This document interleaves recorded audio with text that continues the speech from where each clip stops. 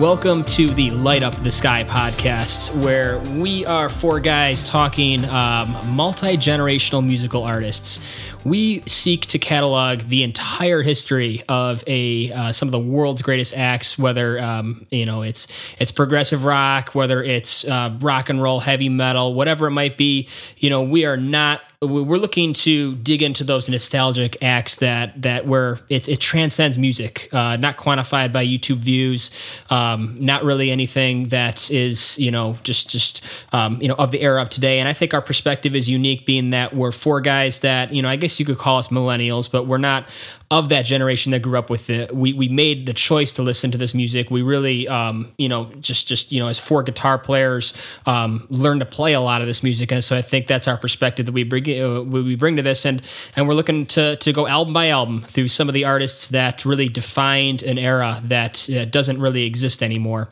And I got three guys with me here. I got Chris, the architect, bringing us the history. I got Alex, the contender, bringing us the controversy. And I have Kevin, the engineer, and I am Mark, the producer. And, we'll take it from here. Another thing I think defines us is that we are a rock and roll podcast that will not talk Kiss. So, for whatever that's worth, can we reference?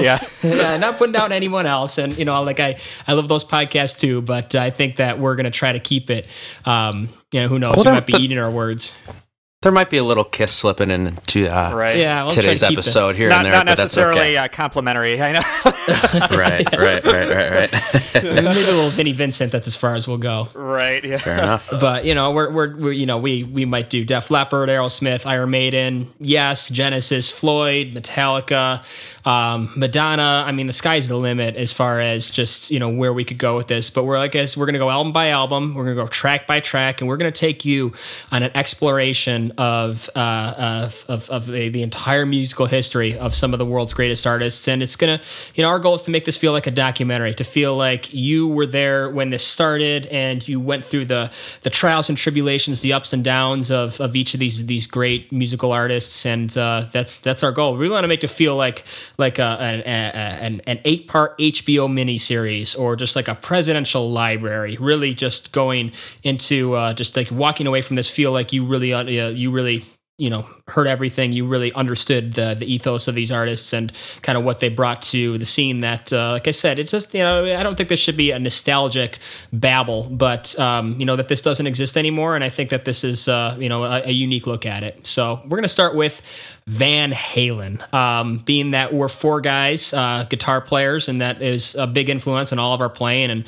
And being that, they really typify, they're essentially the prototype for an entire decade of music that followed them. They were very influential, and Light Up the Sky. That's the name of the game, and that's what they brought.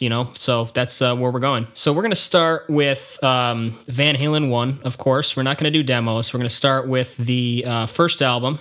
And Chris, tell us about that. Give us the fast facts on Van Halen 1, and let's get the discussion started. Well, you can't really talk about the record without talking about what kind of gave birth to it, as far as what was going on the specific musical scene at that point in time in '78, which unfortunately was kind of like at the end of the candle burning itself out. You pretty much had the two big genres of that era when their first album came out were essentially kind of the soft rock, folk rock of that period, mixed in with disco, which was probably the biggest out of all of the genres that were kind of dominating the radio at the time. A little punk too, underground. Yeah, punk was that was kind of the most, I guess if you want to call it, critically accepted, but as far as commercial, kind of juggernaut rock and roll. I mean, you had the Foreigners, you had Boston, which released their debut album about a year or two before. I think that was '76. Very influential. So very kind of very crazy point in time, and even the legends of the genre were kind of in a flux. I mean, you had bands, like Black Sabbath and Led Zeppelin, which were kind of at the end of their peak and were kind of struggling to keep it together, and even musically incorporating more kind of eclectic elements into their music, like keyboards and other specific things. So would you say at that point there that, again, as a perspective from 4 people that weren't even, were 10, 15 years away from being born at that point, right, that you might even be able to say that rock and roll was dying, the guitar was out? Oh, yeah. I mean, and even that was one of the next points. I mean, you've... as much as you take, as far as with a grain of salt, a lot of the publications of the era, like Circus Magazine, Kerrang, Cream Magazine, unfortunately were pushing that sentiment. And even going back to even some of the 60s acts that influenced Van Halen, like the Stones, like Eric Clapton, a lot of those guys had almost completely changed their sound from what they had kind of built their initial career on. I mean, Clapton was... at that point, it was essentially a kind of a soft rocker with a little bit of folk elements. Again, the bands like the Stones, I mean, were incorporating disco. If you look on an album like Some Girls, I mean, Miss You was very much a kind of a disco beat. I mean, very much so. And they took it even farther on the next album. it's like, it seems like as far as people investing or bands investing in that really strong kind of just 4 guys, guitar, bass, and drums, just going out there on stage and just grunting it out. It really wasn't. Nobody was really doing that. And again, because I think a lot of these bands were just at the end of their life cycle, whether it was from the drugs or just the life of living on the road as a band of that caliber. Rolling Stones. Go ahead, Kevin. So what it kind of what the picture you're painting here is, it almost sounds like, the whole scene was ready for some new blood anyway. Exactly, and that's why, a band, like Van Halen was able to kind of make a little bit of a mark, at least, again, very early on. I mean, they were a band that built their reputation from being a live band, essentially, and kind of bringing it to the people. Because, again, and this was pretty interesting as far as just reading up a little bit more up on it, they really, I mean, they were pretty much kind of lumped in immediately when they started kind of getting traction, getting a little bit of publicity, even after the first record had come out.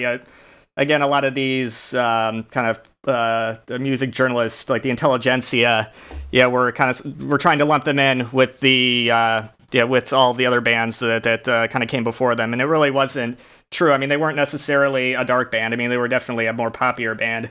But a lot of people also accused them that the sound was too aggressive, which it was. But it was kind of the interesting thing with Van Halen in the early on, is that they were able to mix and combine that extreme kind of metallic playing with hooks. I mean, that you're undeniable of that era. I mean, they were heavier than anybody, but they were a lot poppier than any of the bands that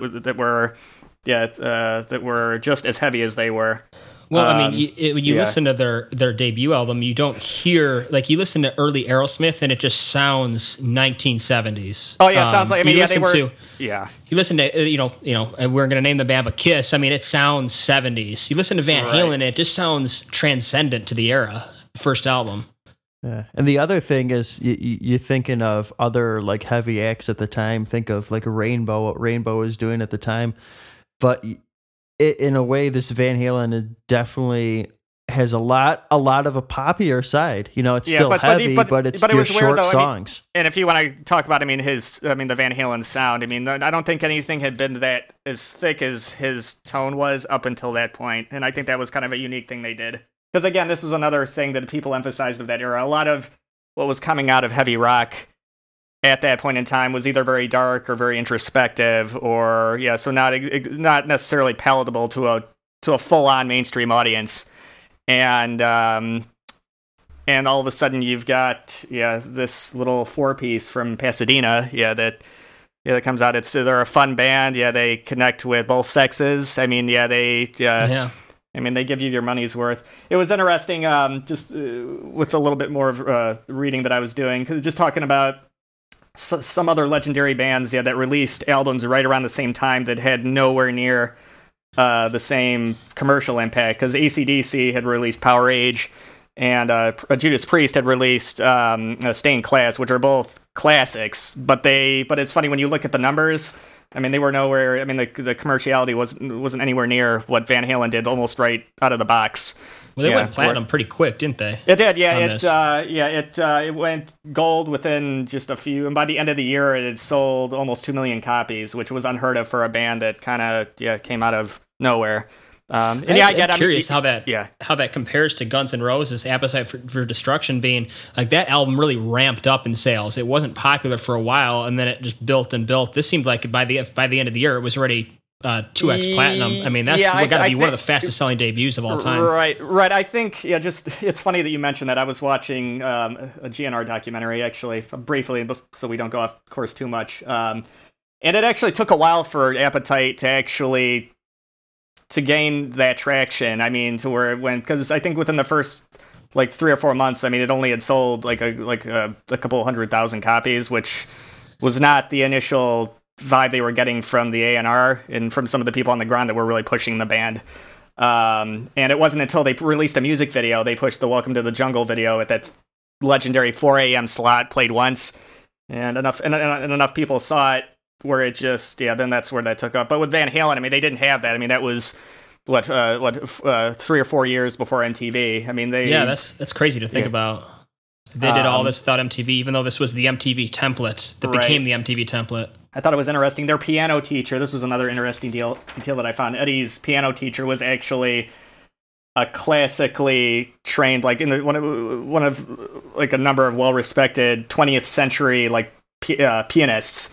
Who actually in the early part of the 20th century had actually taught a lot of who would go on to become famous composers. Tchaikovsky, I think, was actually one that really kind of surprised me. So again, that shows, okay, these guys didn't just come from like a normal, they were influenced by the music of their day. I mean, it's everybody, I think, I'm not sure if you guys are familiar enough, but Eddie, I mean, is a massive Clapton fan, and I think that's where that's where it started for him as far as developing his style. When Clapton was still in Cream, just this heavy very kind of balls to the wall, basic kind of guitar, bass, drums, thing. I mean, the whole album is just full throttle. It really is. It is, and that's what that's what was, I think that was what was missing, at least up until that point. I mean, rock had been kind of one on kind of one specific kind of, there was the template was very small, but and people did a lot of there were bands that did a lot of very interesting things with it, but by that point it had kind of been where it's like, okay, it had been squeezed to its max. I mean, it's like, okay, there's nothing, I mean, not that there wasn't great music, but as far as something to reinvigorate and really, as far as the energy, I think was gone. I think that's the biggest thing. There was I mean, there was enough music coming out at that time, but there was nothing that was kind of like a young, okay, really kind of...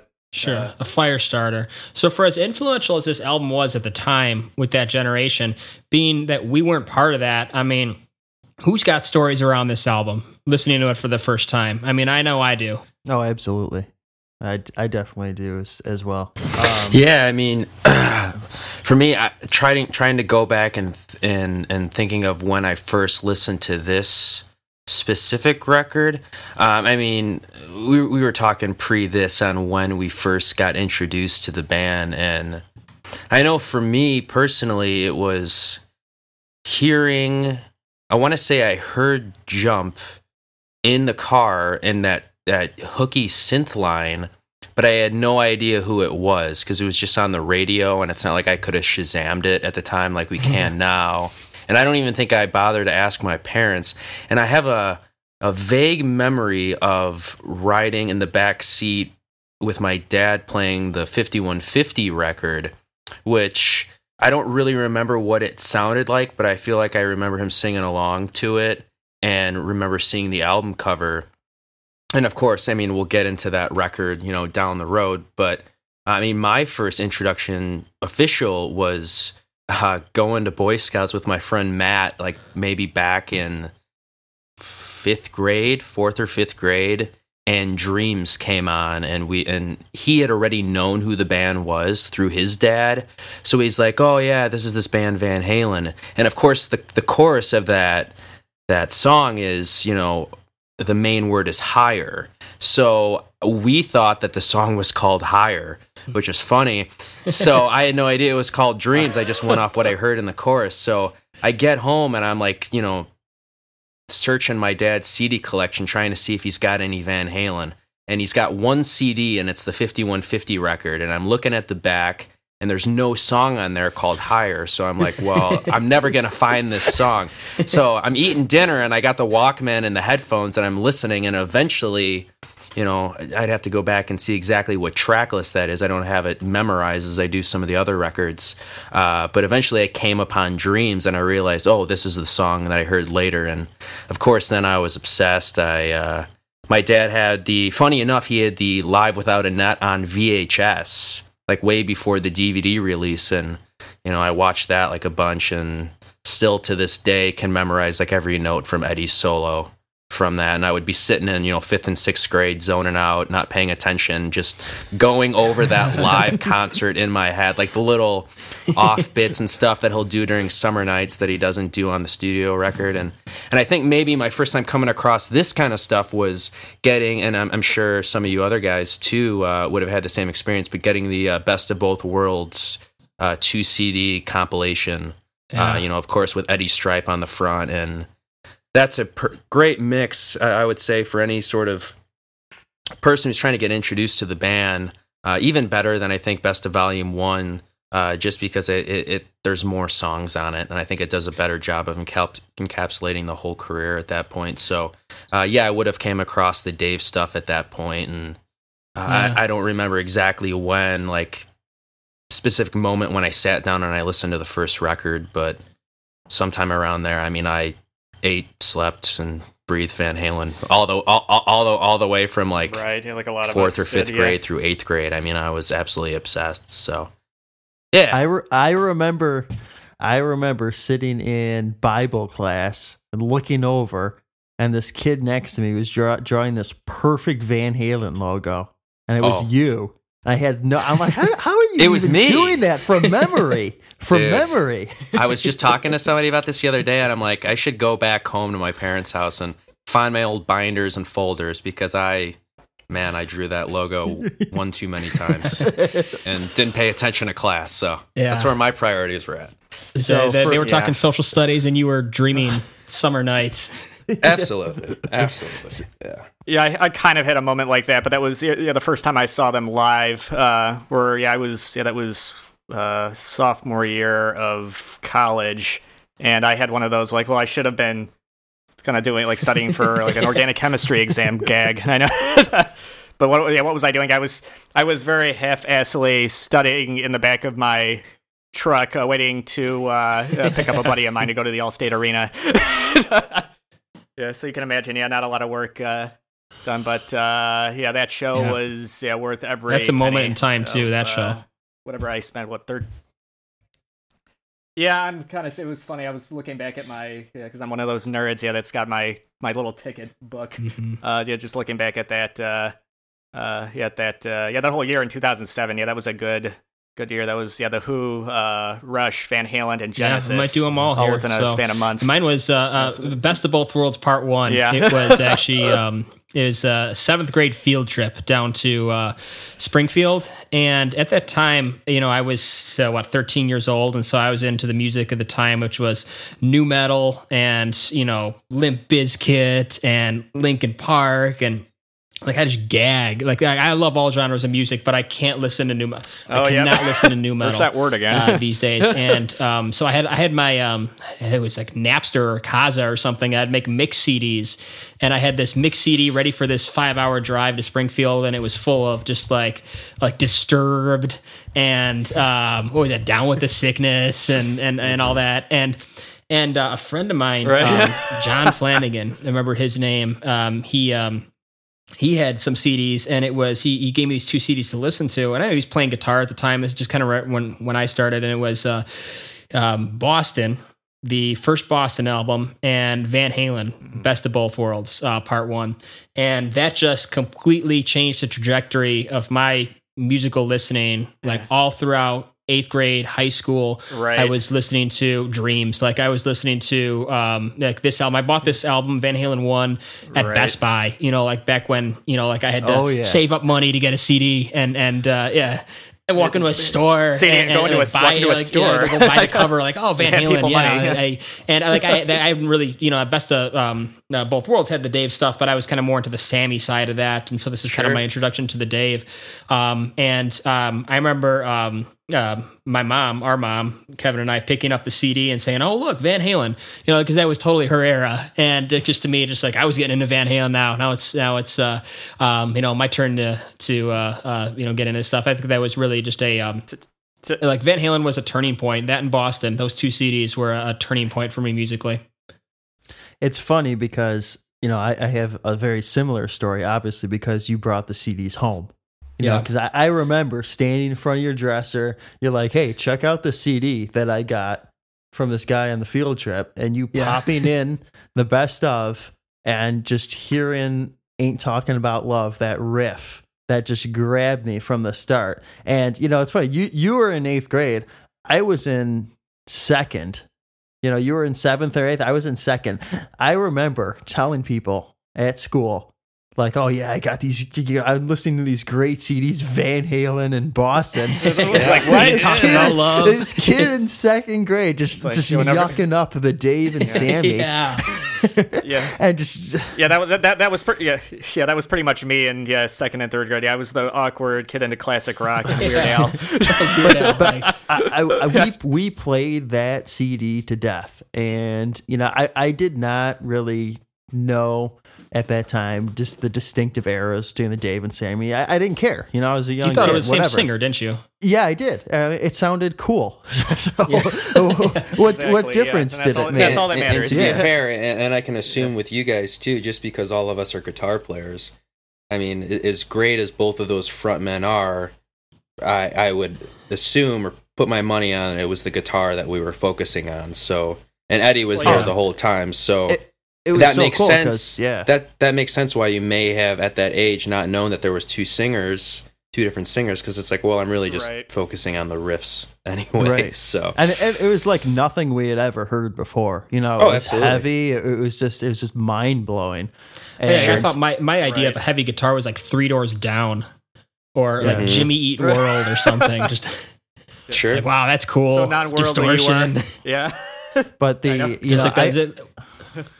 which is funny. Which is such it's a funny thing if you say that, just for guitar players that might be listening. I mean, if you actually go back and really listen to his tone, I mean, like this podcast is about, is it's trying to give our takes on it. Millennials, guys that were born in the early 90s, listening to this stuff maybe in the early 2000s or late 90s. I mean, like you said, Mark, like you're listening to Limp Bizkit and Papa Roach or whatever it is that you're listening. I mean, this is like drop D. Pieces. You know what I mean? This is like drop D, heavy distortion kind of tuning. So, I mean, that's very heavy. But if you go back and you listen to the first Van Halen record, I mean, a lot of those tones aren't super distorted. I mean, it's rather clean compared to today's standards.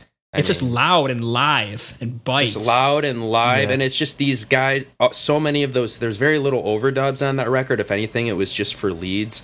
I mean, it's just 4 guys in a room, just letting it go. I mean, doing it all live, and it's off the cuff, and you could just hear that with all these little ad libs and stuff that Eddie's doing. Like, they just these guys having so much fun recording this record, and who knows if they ever knew that it was going to be groundbreaking as it is. I mean, maybe Eddie did with his technique, because as some people know, he had the famous tapping technique that, even though he wasn't the one that technically invented it, he really brought it to the masses, and he did it in a way a way that nobody had ever done it since. And you read articles about when people would go see them live in the early days, like at the Whiskey or Gazzarri's and stuff like that. Like, he would turn his back to the audience because he doesn't want people jocking. He didn't want people jocking his style, and eventually, and everybody, anybody that's ever heard Eddie and knows that he set the ground, the blueprint for what everybody's done since. It was a template, yeah. Right. I mean, it was. He kind of perfected it, Genesis. But sure. That was my next point. And there's videos of Billy Gibbons doing, single note tapping and stuff like that before Eddie did it. Yeah. And Eddie says he got the idea from Jimmy Page from a Heartbreaker live solo. But it's like, how many guitar players came out from the school of Eddie? I mean, Slash, Zakk Wylde, Steve Vai, Satch, all that great hair metal guys of the 80s. Like, they all took it from him, and yeah, it's crazy. Right. It's kind of funny you bring that up. I remember reading an article, I don't know if it was in Guitar World, where Eddie was asked about, his influence on that entire generation of guitar players. And his one comment was, like, it's funny that they didn't really pay attention to the way I was. Yeah, he said their tapping technique was actually all wrong, which I never. Yeah. Yeah, he said, well, when you look at what I do it, this is the way that I do it, and they kind of took it in a different direction. But I thought that was kind of interesting, that he just trying to show that even his tapping was still, I guess, all his own. Yeah, versus. So let's jump in. Let's go track by track, and let's start it off. We've been talking it up. Van Halen 1, and we are going to start off with, of course, Running with the Devil, and right from the start.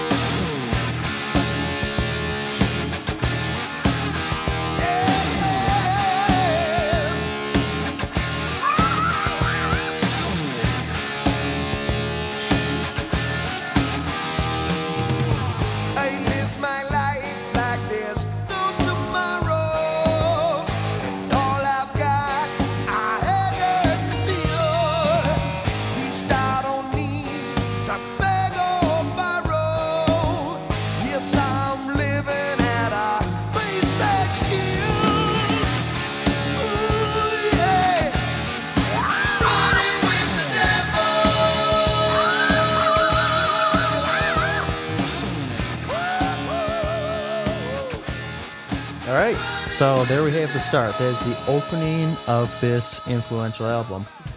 You know what's interesting? I didn't know if any of you knew this. Just in my deeper research, the horn sound in the beginning was actually supposedly all of their cars lined up one next to each other with just slamming down on the horn, and just kind of slowing down the tape. Exactly, which I thought I didn't. I never really went that deep into as far as where that was. I thought it was just a weird kind of guitar effect or whatever. Yeah, it is and I think I know what you're maybe getting at, Mark. But this is not the first time that a Van Halen member's car sound has been on a record, and we'll get to that a little later. But that's like the introduction of this band to the world. Just this sort of eerie, air raid sounding, and then just a couple of open E flat bass notes, and it's those overtones that Dave hits on his screams are just incredible. Yeah, I know, Like it's multi-tonal. It just it's so just to be hearing that for the first time cutting across the speakers, it's just got to be incredible. Well, here's, and again, nobody was really doing that. And it's interesting because you get so many of the band's hallmarks, track one. You get the harmonies you hear in the chorus. You get Dave being Dave. You get the heavy riff. You get Eddie's tone. And it works so well as an opener. And the interesting thing that I thought about it is that really it's a super simple song. Sure. The riff is super simple. You have some guitar experience. You can pretty much pull off that riff. There's not a ton of shredding that goes on. Even the solo is pretty simple. There's some fills, though. There's some fills. There are. But it's when you think about it, like it's not, it's like, it's not like super groundbreaking in terms of the, just the notes. But everything combined together just works so brilliantly, especially as an opener. Here's a thought too, that it's kind of slow for a Dave era song, for an opener. Tempo wise, it's just a groove. It is, yeah. It doesn't really rip. I think that was kind of that they were able to. Maybe that was just because of all of the time they had just spent for how many years up to that point, just kind of refining. Because when you look at, starting with the first album, but you look at most of the records are fairly short and very concise. There's not a lot of. Even when they are noodling, it's within like a 2 or 3 minute window. Which I always thought was very fascinating. because especially bands of that era, I mean, tended to really kind of go off and where the songs really kind of went however many minutes. But when you look at an album like Van Halen 1, I mean, it's like 30 minutes, and look at what they packed into it. 3-minute songs too. Yeah, it's like almost like today's era. It's like a punk record. It's awesome. Yeah. It is, yeah, and that takes talent. I mean, that's the one thing as far as great songwriters. I mean, yeah, you see with the Beatles. I mean, whether you're a fan or not, when you see what they could stuff into 2.5 minutes. I mean, it takes, it takes a lot of groundwork. I mean, just the lyrical. Yeah. I mean, I'm not a big lyrical guy, but just running with the devil. I mean, if there's something that would just be, again, a call to arms for the next, 14, 15 years of rock and heavy metal. I mean, that was it, and that's the title of Noel. I don't know if you should call him Noel Coward, Noel Monk, and his book. Just being on tour with them. That's literally what it was, day and night, just trying to keep up with the devil, with these guys. Exactly, and it's not really. I mean, as far as the initial impact, isn't it necessarily like a dark where you get a dark feeling with it? You figure like, okay, we're just going out. We're gonna in a fun way go in Hellraiser or whatever. Is this a dark song or a light song? I think it's a light song, actually. Yeah, personally. Well, that was the thing. It's tough, and I kind of getting back to your point about how this specific song kind of has everything that this band did well at this time. I mean, there's songs later on in the record where they're just having fun and noodling, and we'll talk about those later. But it's just such a perfect song where it's got this huge guitar sound, great song structure. It's not super long, and then the thing that and I say this all the time, like there's 3 bands for me that have the best backing vocals ever. It's Van Halen, Def Leppard, and the Beach Boys. I mean, and I'm sure Van Halen took a lot from the Beach Boys too, but it's just Mike and Eddie just harmonizing, and that's just such an iconic chorus. That it just it is it's like impossible. That's one thing that comes up a lot. It's like you can't cover it. Just they had everything. I mean, they had the looks, they had the voice, they had the swagger and the confidence, and then of course this guitar sound that nobody's ever heard before. It's like what's not to like. And I think that was and that was important. I think it was the guitar sound. I mean, compared to everybody else that was in and around coming out at or still playing at that time. I mean, it was not a tired sound at all. It's a buzzsaw, just coming at you. It is, yeah. Let's get to. We'll move it around to probably one of the most famous guitar solos of all time.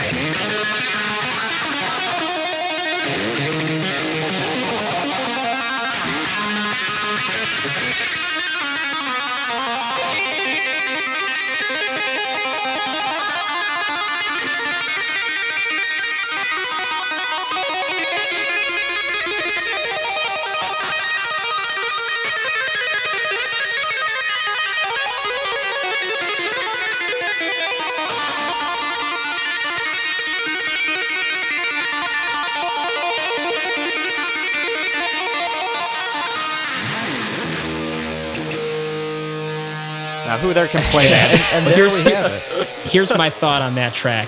If you do not listen to that track, if you are a guitar player and you cannot listen to that track without just smiling, grinning, just like that evil grin, just that, right there, that hits the spot. I mean, then you're not a guitar player. I mean, that is just, to me, just the most, like Alex said, best solo of all time.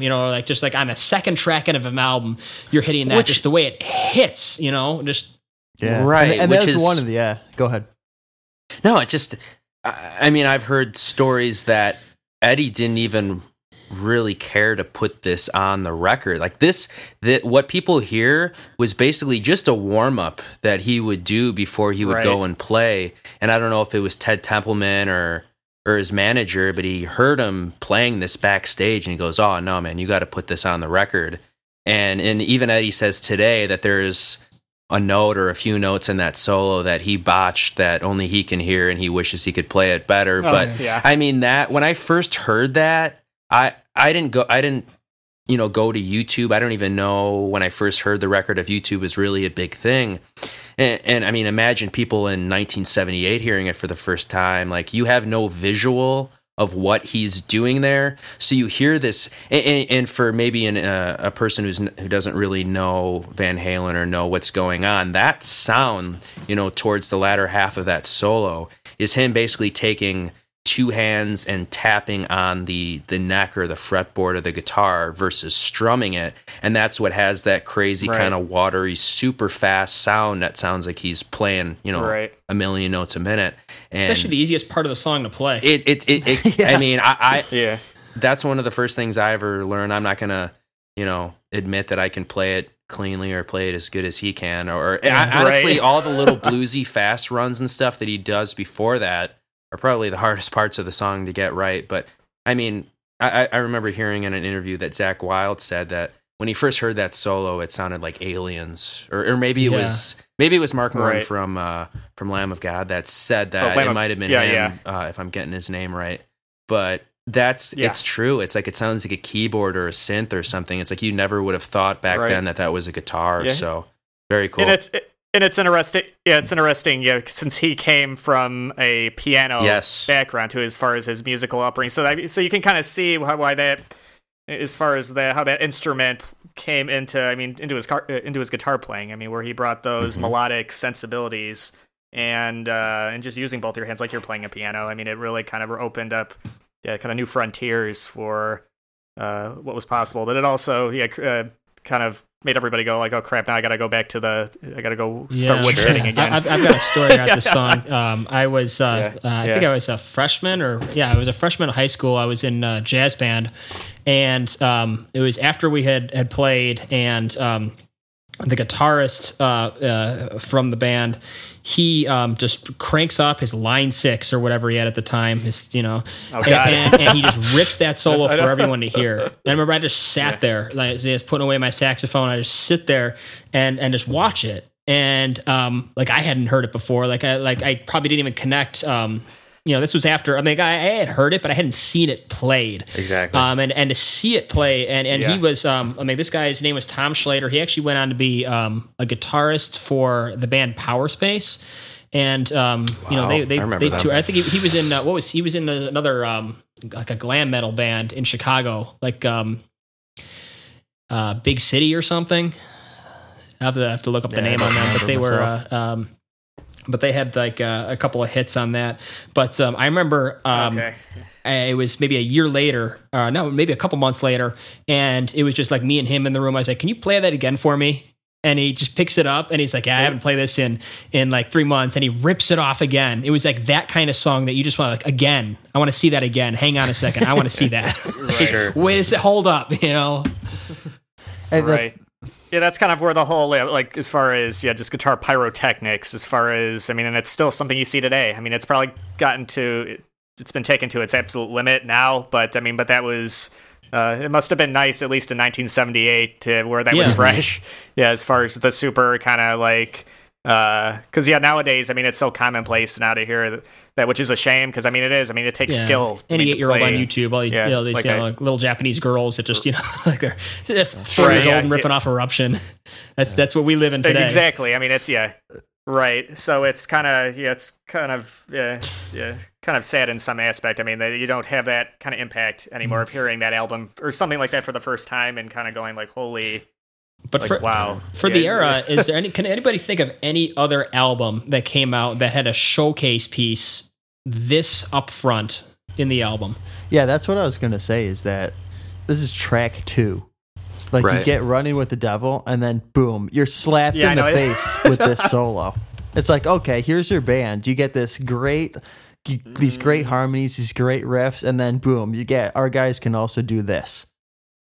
Right. It's crazy. Nothing with that impact. Like I said, there was a lot of great albums, but as far as something that just kind of fills up and really is like a punch to the, like literally. The first thing and I'm not even going to pretend that it's on the same level as this, but I'm just trying to think of, guitar instrumentals that were put on records.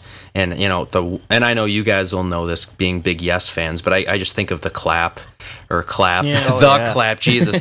Clap on the first Yes record. Of course, that's super talented and I mean, they were all so Cool to talented and listen showing to, off there. It wasn't but- that rock star, just here I am introduction that you shouldn't have a showcase piece like this that up front. Even though it's like No. Mood for a Day was what, like the 9th or 8th song off Fragile or something. So Well, the one thing I was thinking of with Fragile is that each member of the band had their kind of piece, Right. which is interesting. A very Right. different approach at the time. Well, yeah, that's probably the most progressive approach. Because let's yeah. face it, as It's- much as we want to yeah. hear Eruption, we really don't want to hear ultra bass solo. yeah. And Oh, we mi- yeah, we- yeah, we- yeah. we- Right. we might Put get to Mike that. down already, huh? No, I'm not putting him down, but that, yeah. All right, let's move That's on. something I, That was that's a song something that- I pop on of my Yeah. record player. One thing I was gonna ask, just being the contender of the show, or the controversy guy of the show, if you will. I don't know if Kev had a story about maybe when he first heard this. I don't want to, take the show away from him. But Kev, Oh, do you? no, it's all yours. I'll bring it as a follow-up question. But do you have any maybe stories of when you first heard Eruption and what it meant to you? It must have been on that best of. I think it was Sure. either the first or second track. I honestly don't remember it at the time, but I do remember getting back into it around like 7th or 8th grade, and Okay. it blowing my mind then. And it was Absolutely. probably because when I was much younger and heard, something like this. Yeah, it was cool, but I was a little second grader. I mean, like, yeah, it's awesome, but like, Right. give me something I can kind of sing to and dance to. Yeah, put on Sure. Dreams. Right, Right. exactly. So no, it hit me much later, and I just remember being, just my mind was blown by it, like 7th, 8th grade. Like I And said, this- once you see it being played, Exactly, it's different. If you're a guitarist, you want to see it again and again and again. Show Right. me how you do that. Right. Yeah, and my question to that would be, and we don't need to spend too much time on this answer just because I know there's other songs on the record we got to get to, but my controversial or sort of kind of devil's advocate question would be, if this song wasn't on the album, or if Eddie didn't have that trick of tapping in his repertoire, say that that's just something that he didn't do, but he had all the other licks, like the shredding and the pentatonic and the dive bombs and stuff like that. Do you think he would be as influential, or do you think this record would have done maybe as well if he didn't have it? Because that was such a huge part that's of a tough one. his playing, and it's almost sort of Right. synonymous with who he is. So I always thought, Right. what if Eddie said, no, Ted Templeman or my manager, I don't want to put this on the record. I just want to put actual songs on there. Yeah. What do you think? That's a good question, because that song is almost like the casting your fishing line out. It's like the hook. Like, hey, that's like, okay, you've got this crazy like guitar solo everybody hears, and then like, okay, then there's like 10 or 11 other songs on here that are like, oh wow, that's so I don't know. I'm gonna That's go a with good hard question. no Yeah, I on don't know, that. because I'm gonna say no. It would not been if he would have not been the influential guitarist that he turned out to be with just the licks. The Floyd probably helped a lot, being able to lock your strings and dive bomb without pulling back into tune. But I think it's got the tapping first and foremost. I mean, like when you listen to Eddie, I mean, he, we'll get into this as we go through the discography, but it almost seems like around, it was super innovative up until the mid '80s, and then he just stopped. And as someone who's learned a number of different Van Halen solos from different eras, like you really kind of feel the same thing in each song. He kind of has the same, pentatonic blues lifts that he does, and it's in B flat, E flat, and he kind of does the pull offs that he does, and it really, it doesn't. Not to, we've been talking him up, and I'm almost kind of pulling it back a little bit to say that, like he's I know no where you. Steve I didn't know if you were Vai. going to Like, go he's there, but yeah, and if he didn't have ahead. that, if he didn't have that tapping to really just, again, that call to arms of the guitar pyrotechnics, I don't think that this would be a very different album. I know they were still a huge live band, but I still don't think it just influences guitarists the same way. Right, yeah, that's why I said, that Eruption is almost like casting the the line out, where that's like, okay, where that's what gets people's attention, and they pay, and they were like, well, wow, like what's this? And then you've got these more conventional songs again, where it's like that's just like a hook, but maybe you're right, where that's kind of like this, because again, it opened up, a whole generation of guitar playing, where it's like, okay, it went from being like the Sabbath-y kind of Led Zeppelin kind of bluesy. Maybe even a little bit of Ritchie Blackmore too, because I know he was also very big with the as far as the classical playing. But as far as with that kind of heavginess and that blistering technique, yeah, nobody. Sure.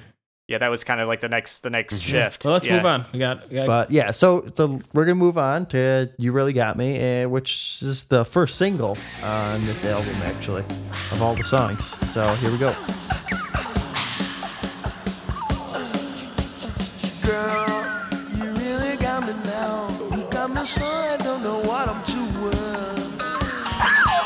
Girl, you really got me now. You got me so I can't sleep at night. Girl, you really got me now. You got me so I don't know where I'm going. Yeah, oh yeah, you really got me now. Got me so I can't sleep at night. You really got me. You really got me. I had to start up there. Yeah, I was gonna say the introduction of this song to the podcast is just a nice big sexual grunt from Dave. So Cooing and I was eyeing thinking from Dave, orgasmic. That's what it is.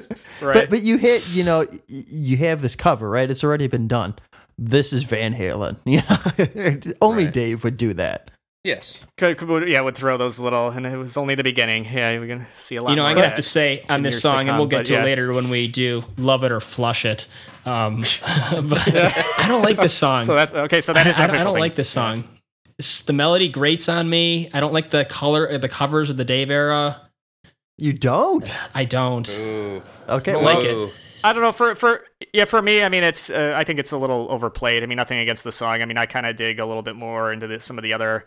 Right. And I can't remember. I don't know if you know, Alex. As far as if that was their first choice as a single. it Do you was, remember? I reading read any? it was not. And It was not okay. Was it a management choice to put? I don't know if I know that story. Well, okay, I know what you're saying. Yeah. no, I know we talked about that. Yeah, about the other band. I read.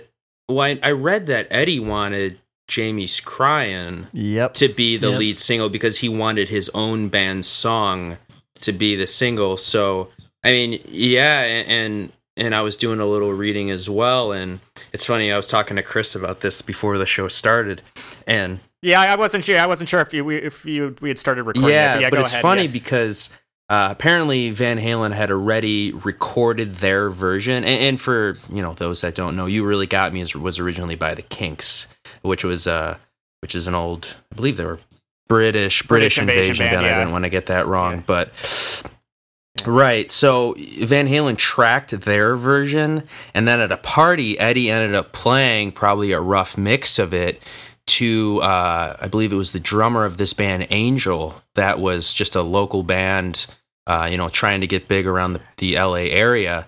And then Angel wanted to go ahead because they were, I think, planning on recording a version of that as well, or they thought it would be a good idea after hearing the Van Halen version. So they're like, oh, well, their record isn't out yet. Let's get into the studio and record our version and put it out first so we get the limelight on it.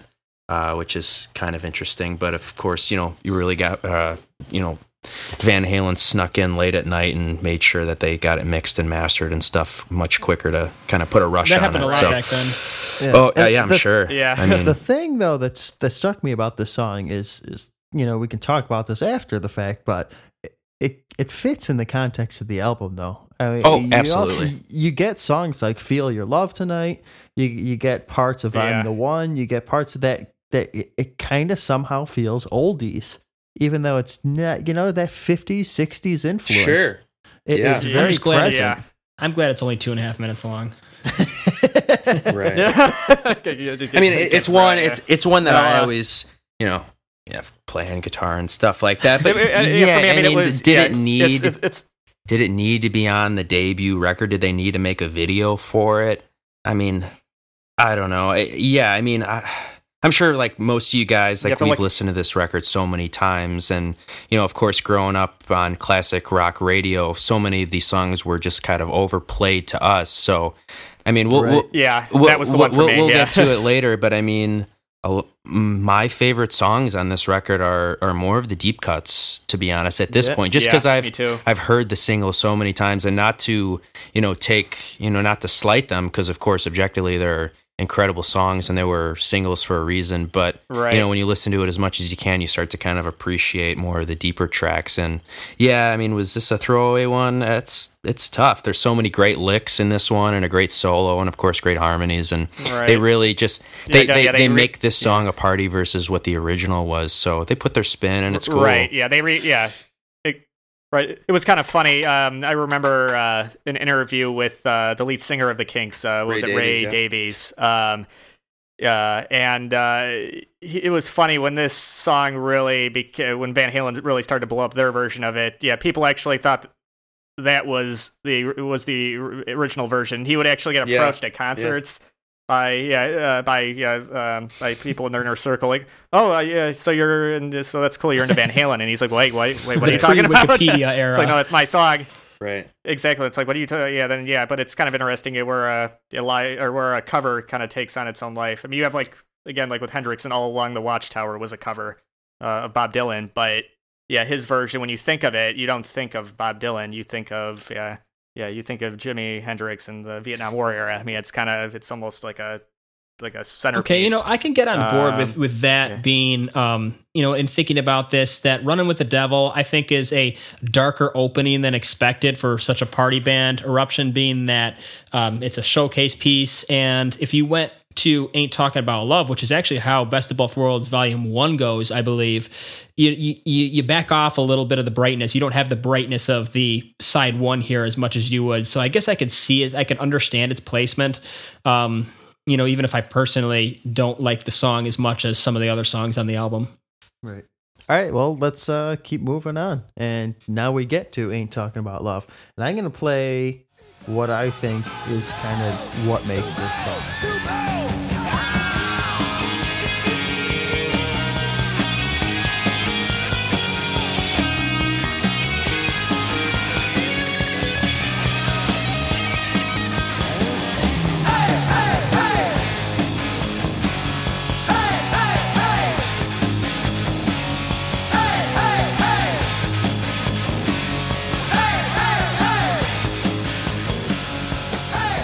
So there it is. It's like, it's a simple 2-chord riff overall. Yeah, A to But G. Wonderful that orgasm. huge sound, right? But, once again, like I talked about with Running with the Devil, it's kind of a simple song. Like the riff is, it's Can you right. play the opener? Yeah, absolutely.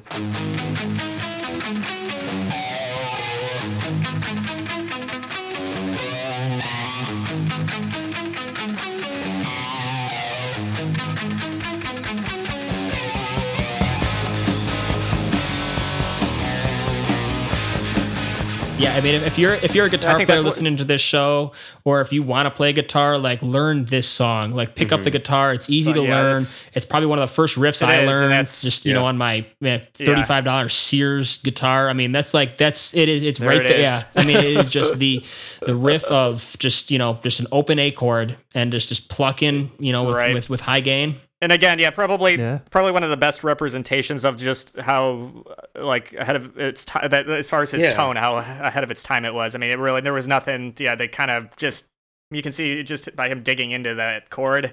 I mean, you really feel it compared to other bands who were using. I mean, was he distortion at that time. trying? You It's don't have to just get too geeky about this, but was he trying to use pinch harmonics, or did it just come naturally? I don't know. 'Cause, there's a little bit ahead of the Maybe it just time. came I mean, for naturally, yeah. sure, that didn't really.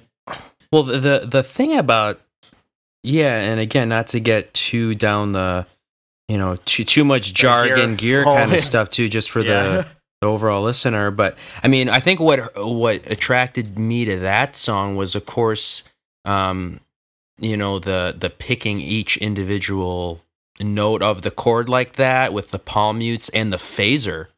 I mean, that phaser kind of warbly, kind of chorusy sound on his guitar that he was so famous for using that pedal, which, I have that pedal on my board because of him. But I mean, that's such a huge sound and a huge opening, You have to give credit opening to, riff, but the background vocals on that too. Also, just the hey, just that's it's a live staple for sure for that. Yeah, and the part that really makes the song for me is when, excuse me, it goes down to the quiet verse. Oh, yeah. You know, it goes down to the quiet. It Oh, yeah, pulls yeah, back. yeah, we're- yeah. It pulls back.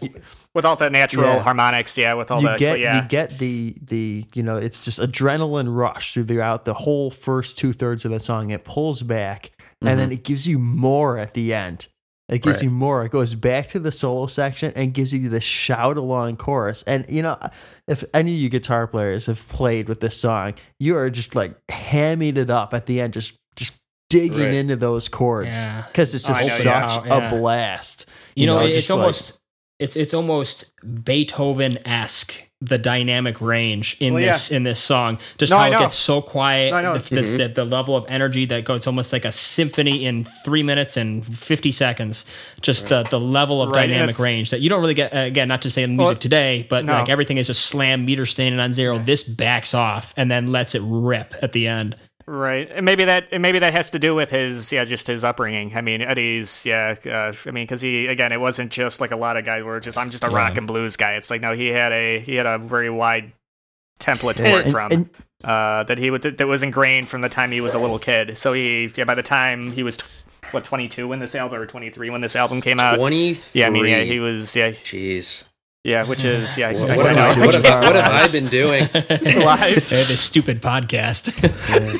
But I know, and Yeah, I'm they already reading had too one. about this song, and we say it's simple, and it is. But even Eddie thought so. I mean, he didn't think that this song was even good enough to be on the record. I mean, this was almost, not to say it was a joke song, but from what I've read, he was trying to just make a simple punk song.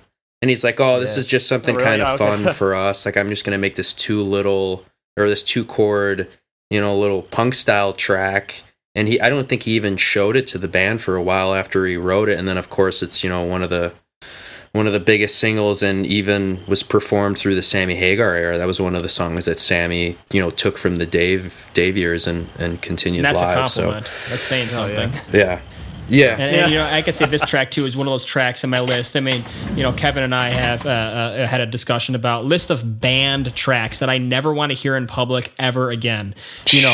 Master of Pop, or no, I mean like Enter Sandman and Crazy Train. Like, I Right. don't want to hear those songs Yeah, ever again. yeah, that's- This one is a huge hit. You've heard it, and I can still listen to this song. This is like I Breaking know. the Law, or just like I can listen to this one, and I've heard it a zillion times, Interesting. and it's still great. I might have a take then a little later on this one. We'll see how it All right. flows. right. Not Let's not move that I on. don't like the song, but again, kind of getting back to this. Heard it so many times on the radio. It's like, Yeah. but I guess that could be said with so many of their tracks. But, Right. you know, All right, we're gonna go on to I'm the One here. So, and this would be closing out the first side, I believe. Yes, it is.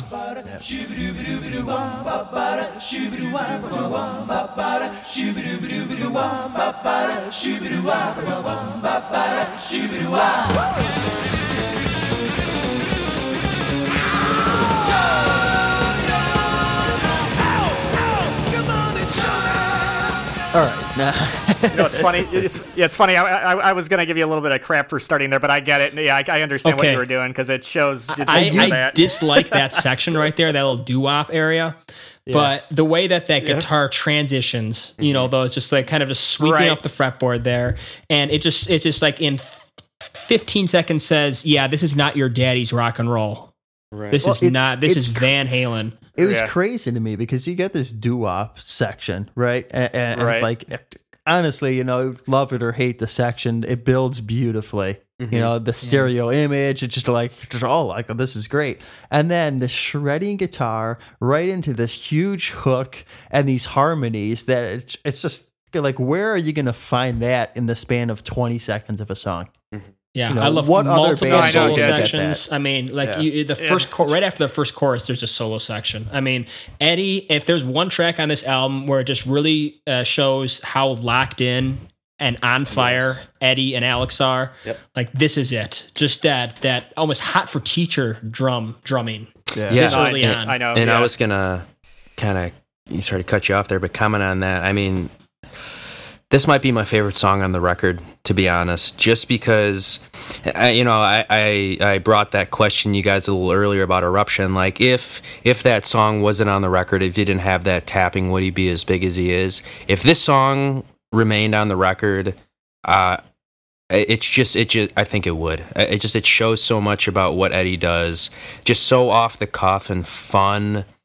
His playing, and not just him. I mean, if you really listen to this, I mean, if you have a good quality version of this, and where you can really hear all the instruments and hear what's going on. I mean, everybody is shredding on this song. I mean, Yeah, Absolutely. Michael's bringing it. I mean, if there's a song that personifies incredible. Light Up the Sky, this is it. yeah. Oh yeah. It's just such a fun song, and personally, I love. I know you guys might not like the doo-wop section. I love that song just because, or that part, just because it really shows the fun character of, what those guys are about, and it kind of shows, a lot of their influences and stuff like that, and Dave's hamming it up and having fun, Yeah. and Well, here I'm hearing this just for not the first time, but for the first time in a while. Yeah. Going back, just my first thought was I hate that section. I kind of hate Sure. that part of Van Halen. Hey. But the more and more I listen to it, the more and more I appreciate how it fits and how well they did it. They didn't Right. just like slap Yeah. that in there because it's funny and quirky and that's what we're gonna be. I mean, Yep. it's layered. Right. The harmonies are there. And like Alex, when you mentioned the Beach Boys, I hadn't even Right. thought about that. That's almost there. yeah, It almost sounds like that. Just like those five guys, Right. four guys bringing what's- it. You know what's interesting? I'm not sure. I mean, this is going really back. I mean, just from some details that I kind of read up on Dave. Some of his, I mean, he was, as far as his influences, I was surprised how early he goes back into like 20th century music. You remember the silent movie, the Jazz Singer? Yeah. It was, or not? Well, actually, it wasn't a silent. It was the first Yeah. hockey movie. Well, the lead actor in that movie, Al Jolson, he was one of the big kind of doo-wop, kind of jazz-related kind of big band singers of that era. And Dave, I guess, was an enormous fan of his growing up, which I was kind of surprised. And from what I read, he said he kind of ate and slept everything that guy had put out. And this is a guy who pretty much had passed away by the early 50s. I mean, this guy was gone, but I guess Dave really had an appreciation for that era and style of kind of the big band, kind of goofy, kind of like dance and hall you hear music. it a lot on this track too. It's just Right, Yeah. yeah. Yeah. All right. Well, we're gonna keep moving on. Track one of the B side of this with Jamie's Crime.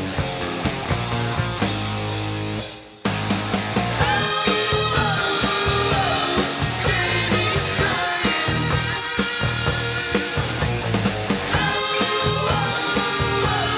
Jamie's crying.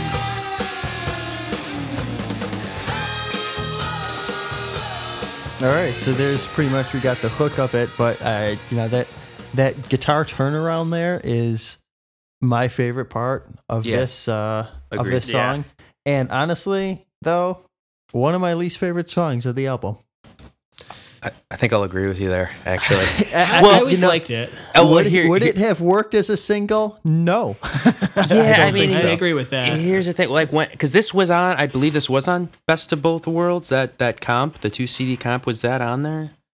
Let me check. I can't imagine it wasn't. I mean, I think it was. Well, as far as radio play, I think it Yeah, was it one was. of Okay, the bigger. so it was one track of the 3 most- on yeah. the second disc. Yeah. Yeah, It so was. I remember hearing this, and of course, there was times where I really loved it, but I want to say back when I was really in my like Van Halen phase, like just obsessed with the band, I kind of felt like maybe at the time this was one of the lower tracks on the record for me.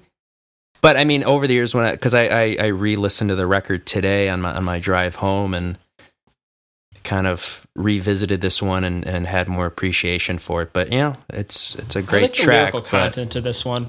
yeah, I like Yeah. the storytelling, of its era. That's true. You know, That just- is true. It's a darker song. I mean, it really showcases. I mean, it's probably that E flat sound, which again was pretty, for the guitar player or the non-guitar players who are listening, just dropping the tuning of that guitar to make it sound lower and heavier, but really just having those high chorusy vocals in contrast really broadens up the sound, to me. And Right. I do like this track as a deep cut. Right. And sorry, I realized I cut you off a little earlier, Kevin. why? Oh no, that's totally okay. Why is this one of your least favorites or least favorite on the record? Sorry about that. It just doesn't do much for me. I don't think it does anything that the other tracks don't. You know, Okay. it doesn't bring anything to me. Like if you were to eliminate it, I would still get the whole picture of Van Halen 1. We'll You get know, into this right. later, but this is not the one I would eliminate. Really? Okay. Yeah. No, I think in retrospect, looking at it, I mean, years later, I mean, it was one of the, I mean, when you listen to the radio, I mean, it's one of those songs you hear probably more than a lot of other, I mean, it's kind of become a radio staple. Yeah. I mean, out of all the songs on the record. But I get it. I think for me, it's not that I hate the song. It's just, I've heard it a lot, probably just too many times where I just can't. I mean, when I come back to revisit this album, I always kind of skip over that, and you really got me too. Yeah, it's kind of like I said. I'm like Alex. I go for like I've kind of become a deep cut listener. Yeah, it's like just with all the music I've absorbed Sure, over the sure. years. Like All right. Well, Yeah. you know, we'll talk Yeah. about some of the controversy coming up, but we're Yeah. gonna move on Yeah. to Atomic. Okay.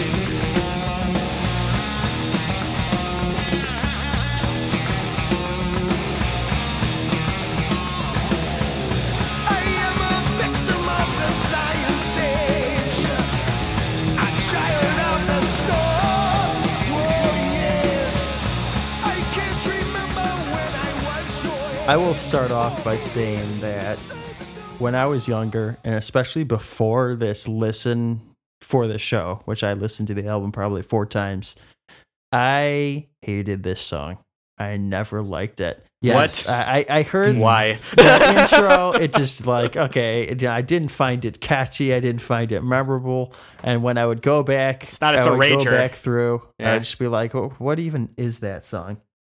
So Another dark song with weird Yeah. lyrical content. mhm. the Like thing this is, is though, Cold War lyrics. Like I don't The- get where it comes from. the thing is, like on this most recent listen, this is the most improved song for me. Now Yeah. I really like it. The riff almost reminds me Yeah, of me too, something yeah. that you'd find off Fair Warning, Yeah. which we'll talk Mhm. about later. Right? Yeah, It's so dark. when I love it. Oh, it is, yeah. And it picks up and it doesn't stop. I mean, it's a really, once the guitar comes in, it's just kind of like, yeah, just it keeps hitting. Yeah. I would agree with that too. Yeah, I yeah. mean when I was younger, when I was really getting into this record, I want to say that this was maybe one of the more overlooked ones. And this might be a weird thing for me to say, but I think maybe at the time I was so focused more on the more popular songs of the record and more of the flashy ones, where in a Van Halen sense, this seemed like maybe one of the more simpler tracks, like maybe like less exciting. So that made me think, okay, well, this one's one of the worser songs or lesser songs on the record. But yeah, over the years, I've really gained a big appreciation for this song just because it really hasn't been overplayed, and it's sort of like a hidden gem of the record. And I just that opening sort of hand scraping on the strings with the phaser going to get that sound and the riff, it's almost got a bit of like a metalish riff, something that you might hear a little. Yeah, it does. Yeah, it's a rager. Yeah, It's got that, like you it's a said, song that Those very- devil horns in the hair. Yeah, like very dark, right, yeah. and I don't remember if this one was really a concert staple for them back then. It might have been. I mean, I assume they were probably just playing this whole record on their first couple tours because that's all they had. But pretty much, yeah. And Right, lyrically, you know, it's interesting because it almost reminds me of something you'd find like off Rainbow Rising or something. Maybe not like the words Atomic Punk, but some of the imagery that came to mind was like, oh, you know, if I throw Dio in Dave's place, could this song work? Maybe. Sure, okay. You know, I don't know. I could. That's very- yeah, Unfortunately, I have a hard time separating Atomic Punk from Atomic Playboys. It came out 11 years later. Stevie. Yeah. And they did play it live, by the way. I just checked. okay. Fresno, that classic media restoration on YouTube. If you're a Van Halen fan, you need to see that. Live in Fresno, 1978. Yeah, so we're going to keep moving on here. Feel Your Love Tonight. And here we go. Banging on my I can't wait to feel your love tonight. I can't wait to feel your love tonight. I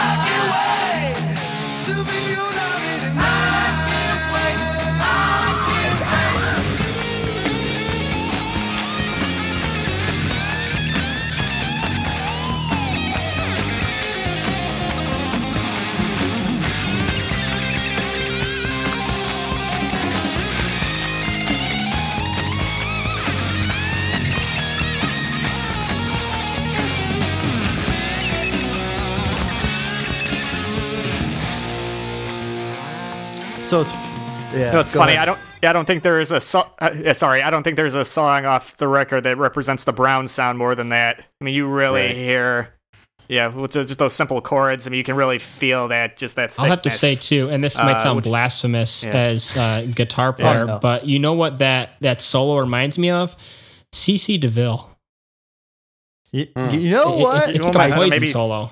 Well, maybe CC Oh, got yeah, it from I know it's that way around. I'm just saying, like I hear Oh, it, and oh, I hear CC. I could hear that. Honestly, That was my I stole point. it At from the my song kid. is it's an 80s. This is the most 80s song on the album. Yeah. Sure. Oh yeah, Sure. big time, yeah. I'd never thought of that at the time, but I could see that now. Yeah.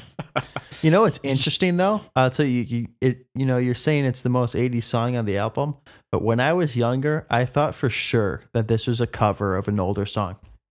It just had that feel to me. I might have too, now that I think of it. It's just like it still has that 50s, 60s influence in it. And sure, it's got Yeah. the sing along, but I don't know where I got that from. Maybe just the feel. Right. I mean, I This is feel that interesting too. how we got two different opinions here. It's the easily most 80s song, and it's like, it's easily the most 50s, 60s. Well, I know. Okay, so 80s. There's a lot of. I mean, nostalgia lot of trails that 30 year influence, behind. yeah. There's a lot of 50s in the 80s. There's a lot of Absolutely. 80s and 2010s. So that makes sense. It's just the lyrical. Just the sing along chorus, the lyrics, just the the solo, just kind of like that typical just alternate picking at the end and a little bit of blues riffing. I think there's like just a 1 to 4 Yeah. in It's the solo. it's definitely a template. So but it wasn't at the time necessarily. That's what every band copied going forward. Right. Yeah. Sure. No, I agree. Yeah, it's definitely out of all the songs, it's probably got the most kind of, I guess if you want to say, conventional song structure that you would see in most other I guess pop rock songs. I mean, you got got to give this album credit too. I mean, we're talking about the third song of side 2 here. This is track 8, and like this would be the opener if this were a Bon Jovi record or something. I mean, this is right. Yeah. All right, and yeah, go ahead. I was just gonna say. I mean, I don't know if we're saving ranking the songs for. Is that what we're doing? We're thinking about maybe saving the ranking or how we feel about each song towards the we'll do end. Love It or Flush It. And Love It yeah, or- we'll do that. Okay. All right. So and maybe then I'll. we're gonna buy it. Everyone buys a track. Okay. Yeah. All right. So All right, maybe I'll save some more thoughts for that later. But Yeah. All right, so here we go. Third to last track, Little Dreamer. For all you dreamers out there.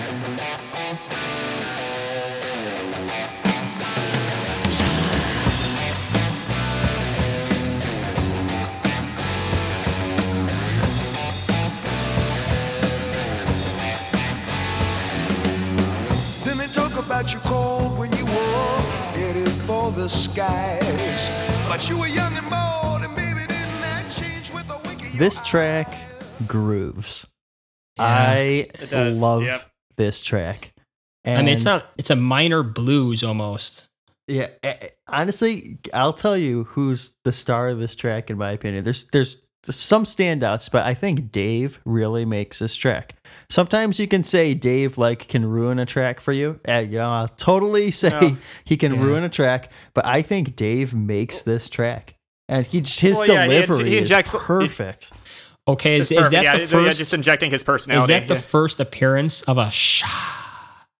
I don't know, but I hope so. Because we got that plenty from Skid Row later. We got plenty. 18 in life. Oh, yeah. But I can't. I gotta get some researchers on first appearance of a musical. We'll do an hour and a half on famous shots and music. Yeah, It did start with Sebastian Bach. This is a great deep cut for me. I love the major chord turnaround. Like it's just a minor blues and just it's not exactly a minor blues, but it's for a band that's like all the acts in this era were just they're the chrysalis of blues music, and then why not a minor blues tune? And this is really I like this song a lot. Yeah. I also really like the bass line here. I feel like it just really helps make the song. I love how it It's very classic. It goes down while the guitar goes up. The guitar's dun and the bass is dum bum bum bum. Yeah. It just like keeps churning with everything. And I the lyrical content hits too. Little Dreamer, sure, but it's like Dave just makes it work. This is a precursor to I'll Wait. Sure. Yeah. Okay. Right. You can kind of hear it just in his singing. He just sounds like he's really having a good time with that. Yeah, with the song. Maybe that goes back to his the blues and soul music. Okay, he was think of the growing up with, contrast. where he just think of the contrast between how laid back he is here and those screams at the beginning of Running with the Devil. Yeah. Right. It's like more versatile than he's given credit for sometimes.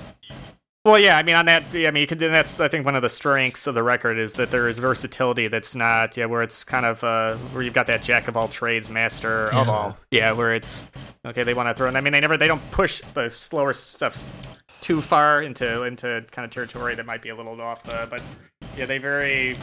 It's pretty seamless as far as kind of throwing all these different influences in the. The thing that gets me too is that the chorus is just ooh ooh Little Dreamer. that's all you need. And it's funny, and that's very much a kind of a as far as an early like rock and roll, an early pop kind of thing too. I mean, you hear a lot of like doo-wop songs or whatever, or even crooner songs from the late 50s, early 60s that kind of had, if there was a chorus, it was just kind of like a noise. Yeah. Interesting. Yeah, it wasn't necessarily where you've got just like where it's all just verse, chorus, verse, or very or deep verse and choruses that where they're very deeply kind of connected. Like sometimes you just got to throw in just an ooh or an ah or a sha or bada ba or what? Yeah, right. Yeah. Most importantly, did you want to? Sorry. Go ahead. No, go ahead. No, I know I'm Alex good. was going to say something there. I accidentally cut him off. No, this is an interesting song for me. Definitely a favorite of mine. Again, back, it's tricky. It's funny that we're doing this now because I'm kind of having to go back and revisit so many of my favorite records. I mean, like I said, this was my favorite band from 4th through 8th grade. I mean, I changed my image. I asked my dad to kind of growing the hair out, and I bought the red Converse high tops and stuff. And I asked my dad for a guitar, and of course he bought me for Christmas in 8th grade. He got me a red Washburn Strat style body, and I didn't tell him that's what I wanted, but I think he just kind of knew that I was really big into Van Halen, so he's like, oh, well, Eddie plays a red Strat style body, this would be kind of cool. So it's funny going back and re-listening to all these records like years later when I'm sort of into different stuff now, and this song, like I said, it was a big hit for me back then. Now I don't know, I'm not saying I would get rid of it, and I think maybe some of your guys' comments sort of pulled me back in a little bit, because it's a very simple, sort of bluesy song, and all the rest of the guys, other than Dave, are kind of pulling back and really just kind of grooving and let Dave shine on this one. Spotlight's on him. Do I feel as strongly as I do about it now than I did back then? I don't know. But I feel like it also kind of serves a purpose for the record, too, because it's like a dynamic thing. Like, they're trying to put a slower song to, Right. Everything else. Balance it out, not always have all these fast, raging rocker songs on it. You can, pull it back and show really what kind of influences these guys have and that they can do so much. So, I mean, as a retrospective, listening to this album is just like, I didn't realize how balanced it is from the up and down, the party tracks to the darker tracks. Yeah. Didn't remember that and really appreciate that looking back on it and really going in depth to it. And here we move on to our one semi-acoustic track. About 11 o'clock. I never stop. I'm usually passing by just around 11 o'clock. And if you let me cool you one time, you'll be my regular stop. All right, boys. I'm gonna put my banana Dixie cups on flavors and push up to 200 ice cream man. Stop me when the bugs are by. See, now all my flavors are guaranteed to satisfy.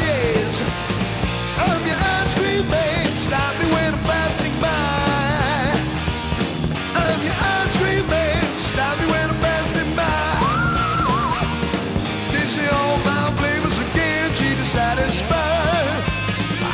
One time. Just had to cut the beginning of the solo in there. Oh, Kev, of all people, I thought you would have let that solo go, but no. I thought about it, but I would have ended up playing the That's what- entire song. Editing is for. I mean, on this track, I mean, I as much as I love that solo rips. I'm not sure I can Yeah. sit through Dave's vocal shenanigans at the Yeah. beginning. Like that just Yeah, I don't know, Oh, because I love it. I love this it is and a I hate song it. that when Yeah, sure. when I think of it, I mean, you think of Dave. I mean, this is a Dave song again, a song where he really puts his inflections on the lyrics. I mean, you can tell like it's almost like he's Which kind is of- what you do with a cover song, so that's But fine. who doesn't? Yeah. Who Which- doesn't sing this like Dave? Which when this- you're singing it? Exactly, to you can't because this is satisfy. tailor made. Yeah. Yeah. Which this is a cover Yeah, and track again, for. again, pulling in his influences. Yeah. Yeah, Yeah. even if it is a little kind of, I mean, again, you can hear he's kind of singing. You can tell there's a little bit of humor, of course, which is, I mean, that's his. I mean, that is who Yeah. Dave is. I mean, he's but this is probably the best representation of that on the record, where it's almost kind of like Everything's a double yeah. entendre. Everything's a sexual overtone. Right. You know, it's, again, the template of exactly. the 80s. It's Right. yeah, it's almost got like a novelty kind of feel to it. Yeah, where Yeah. kind of like a It's again, probably the quirkiest song on the record. It really doesn't. I mean, except when Eddie briefly kind of comes in and kind of rips that part that you played, but yeah, overall, it definitely kind of stands apart from the rest of the album. I mean, even like Little Dreamer, I think is more in line with the other songs. Where this is, yes, it's a cover song, but it really is, kind of, you can tell that there are those really way outside influences that are pulling When on it. I was younger, the whole band coming in halfway through the song was the coolest thing in the world to me. Sure. It was just so cool. It's just like you had this acoustic intro. Oh, okay, that's kind of cool. It's the one, Right. spotlight for acoustic on the album. That Dave Right. plays actually. He's credited on it. But Right. then all of a sudden, Yeah. boom, boom. It rips it's into- like, rips into it's, the- yeah. It's good fun, Yeah. And when you're 10, that is the coolest thing in the world. It's like, right, I always yeah. love the ending of that halftime triplet. As much as I am hesitant to like the 60s and 50s influences on this album, I love that part.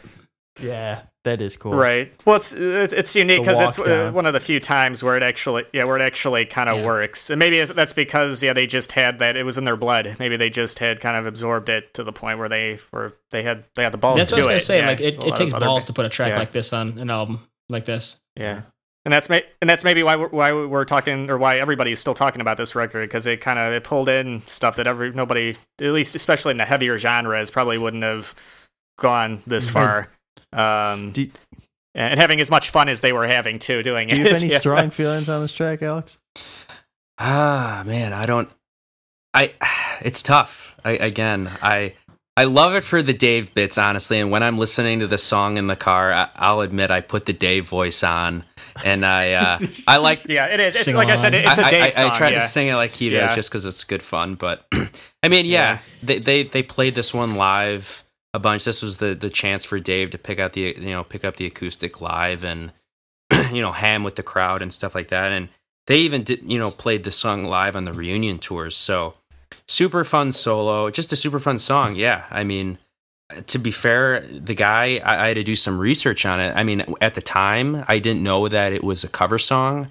I want to say maybe I sort of had the same feeling as you, Kev, about Feel Your Love Tonight, where Yeah. I heard it, but I didn't really do the research. And I'm like, I feel like this would be like a cover song. But I Right. never like really confirmed or went to find out if that was true. And now that it is, it's by this guy John Brim, which is like an old Chicago blues guy. And it's interesting that out of all the songs that they could have picked to cover, they picked this one. I mean, I'm sure this has a lot to do with maybe Dave's influence, like growing up in the Midwest, and maybe this was played at his house a lot. But an interesting song for them to pick, but they killed it on this one. So Yeah. This is an interesting point that I'm starting to learn from this discussion here is that, in looking back at this album and thinking about, like, I thought this album had way more covers than it actually did. Yeah. And then I go to Van Halen 2, like really only just, I thought they were just like half covers at this point. And like going back to it and I didn't realize that, in this discussion, discovering that, like, oh yeah, you thought I could see Feel Your Love Tonight being a cover, it's that's an interesting realization to me, after hearing the album 1,000 times and then, 1,001 for an in-depth discussion. I never thought about that in the same way now again. Yeah. It's like the songs that you think are covers aren't, and then the songs that are actually covers are like, well, they do it so much in their style that could just be one of their own songs. Right. Mm-hmm. So it's cool. All right, so let's close it out. Yeah, here we are. We're ready to close out with On Fire.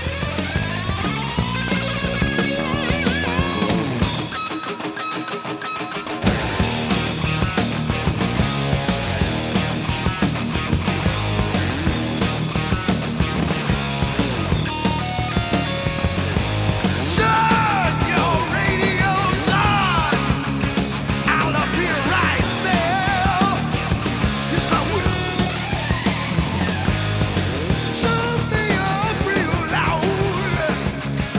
I'm in your. Yeah, this probably, deep down is probably, my favorite song. This or Ain't Talking About Love. But what I love about this, again, it's another rager. It just, especially when Dave comes in, where it's just like, turn your it's like Judas Priest or something. It's got. I see on the video chat. I see you shaking your head. I see Alex air drumming. Like you can't see my camera, but I'm just bouncing my head to this. It's probably the heaviest song on the record, and it closes out the record, which is kind of. You know what? I am the total opposite. Yep. I think Dave overdoes this one for me. No, I don't know about that. Dave overdue. But I like. If you were here right now, I'd stack you right in the nose. Like I said, some songs he can make, and when I was listening to this, this is like on fire. He's just screeching it, and I'm like, okay, all right. Yeah, time to close it out. I think it's pretty wonderful there, but that's my opinion. That's part of it. Yeah, I mean, I probably we're all here. would have agreed with you, Kev, way back when I was listening to this record. This was hands down my least favorite song on the album. Like hands down. I mean, so I don't know if it was because it was placed last that I just sort of subconsciously kind of thought like, oh, they put it last. They probably think it's like the least important song on the record. I don't know about that. And there's a lot of Dave on this one kind of stealing the show, screeching over top, and a lot of maybe not so pleasing backing vocals in a way, like not as catchy. It's more of just there's some kind of minor it's not I don't know if that's it's not maybe as like catchy as a Feel Your Love Tonight chorus or a or like I don't know, for me it was just kind of it was sure, the rage. But I have totally come around on this song. Like this is, I would keep this on the record, and this is one of my favorite ones. And I think they used to open with this song a lot on those early tours. Oh, did they really? And it just slams the door open and says like, "Hey, we're here," and it's just a big kind of party track, and they're pulling out all the stops and it's napalm in your face. Exactly right. It's right. A good track. But it is unlike a lot of the other songs on the record. And that's why, funny enough, I always forget this song is on the first record. I don't know why I keep thinking that it's on Van Halen 2, but it's probably the most balls out song. And again, it's not as melodic or as catchy as the others, but I don't know. I just like it because it's just, again, it's a headbanger. Mm-hmm. Sure, and it's a hard riff. Not hard as in necessarily technical wise, but just he's just digging in. He's digging in. Down, no. It's just it's like that heavy. It enrages you and kind of gets you pissed off, and it's a tough riff. It's cool. All right, Alex. Yeah, that wraps up track by track of Van Halen 1. So let's move on to some contentious opinions. Go ahead. Well, I'm not sure. I know. I don't know how much. I don't know. I'd have to know more about what kind of controversies were surrounding this album specifically. I do know that the demos for this record, and you can actually find them online. It's called the Zero demo, which is pretty cool to hear sort of more primitive versions of this song. I know we said we weren't going to be talking about Kiss, but Gene Simmons actually sort of discovered them and helped. Right, and was and put he up to kind of produce, helped yeah. them finance that demo. And then I don't know if I was going to save this question for maybe a little bit later on, but it's just sort of we're on the topic. I thought this would be This a is fun. your time. Yeah, this would be sort of a fun question to ask, just tying in with Kiss. But I've heard, and Eddie has different stories on this just through reading and articles and stuff. But there was a time where I believe Gene and Paul poached Eddie to play guitar in Kiss. I think after Yeah. Ace Frehley left. Yes, and he actually, I think he was, yeah, and again, Kiss talk. yeah, I know. We'll Yeah, keep well, that to yeah, no, we'll keep it to a minimum. But I just always thought that was No, it's okay. No, you're right. No, it's a good point. Yeah, because Eddie, I think it was actually where he was. I think just burned out from being in his band, and he was actually there was a brief moment where he He's sick of actually Dave. entertained the idea of joining. That's but that was one of the, if not the main reason, but that he actually entertained the idea of joining Kiss as a lead guitarist. I mean, does this album represent what the band will become? Or is this just a moment in time that they were never able to replicate? Did they mature from this, or was this it? Yeah, I mean, I think Women and Children First, I think was a pretty awesome. I mean, that's probably my favorite record. But I don't think they broke as much ground and were as consistent as they were here. Which is interesting because a lot of people say yeah. that first album, of first album, did they Right. ever do it as well as they did here? Yeah. I would say no. I don't. They got close with Women and Children. I mean, that's just my opinion. Even though there's not as many hits on that record. Again, we'll get to that one eventually. But as far as top to bottom, I mean, I don't think they pulled it off as well as they did here. An Yeah, there's interesting just- question, because this is the debut record, right? Nobody had heard them before this, so they had nothing to judge them on. So this was their introductory to the world. And they had a lot of years.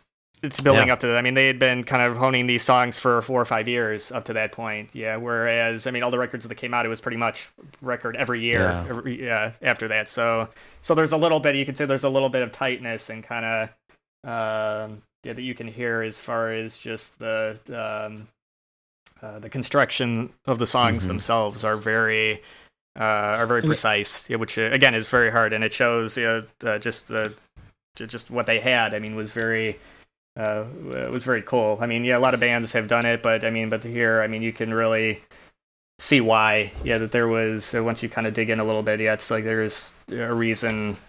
Yeah, that these It went diamond. these So just- I will say that it's going to be It did, interesting. yeah. This is just a plug to keep listening. But as we go through this discography, what is going to, how are our opinions going to change?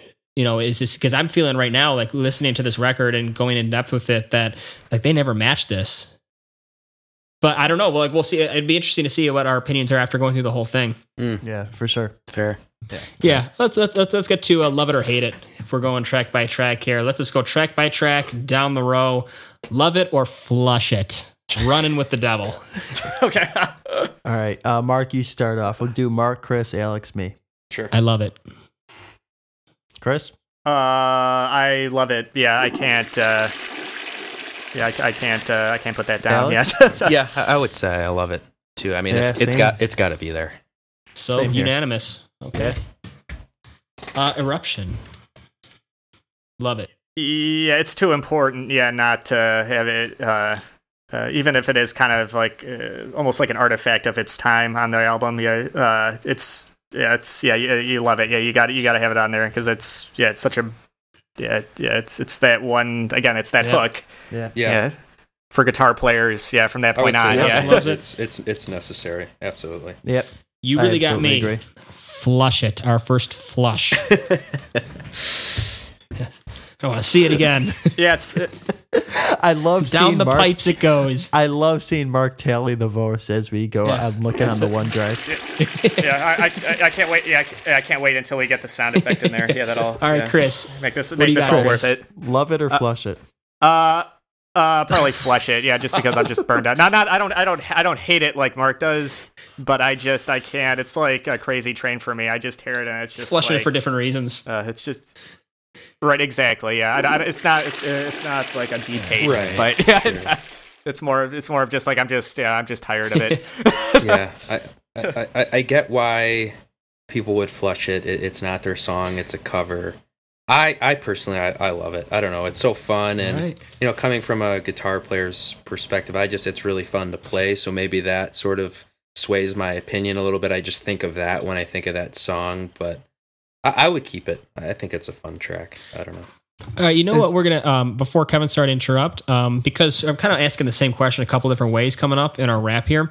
But if we get to the track that you want to buy for this album, and we're putting together basically a light up the sky, essential best of discography album essentially.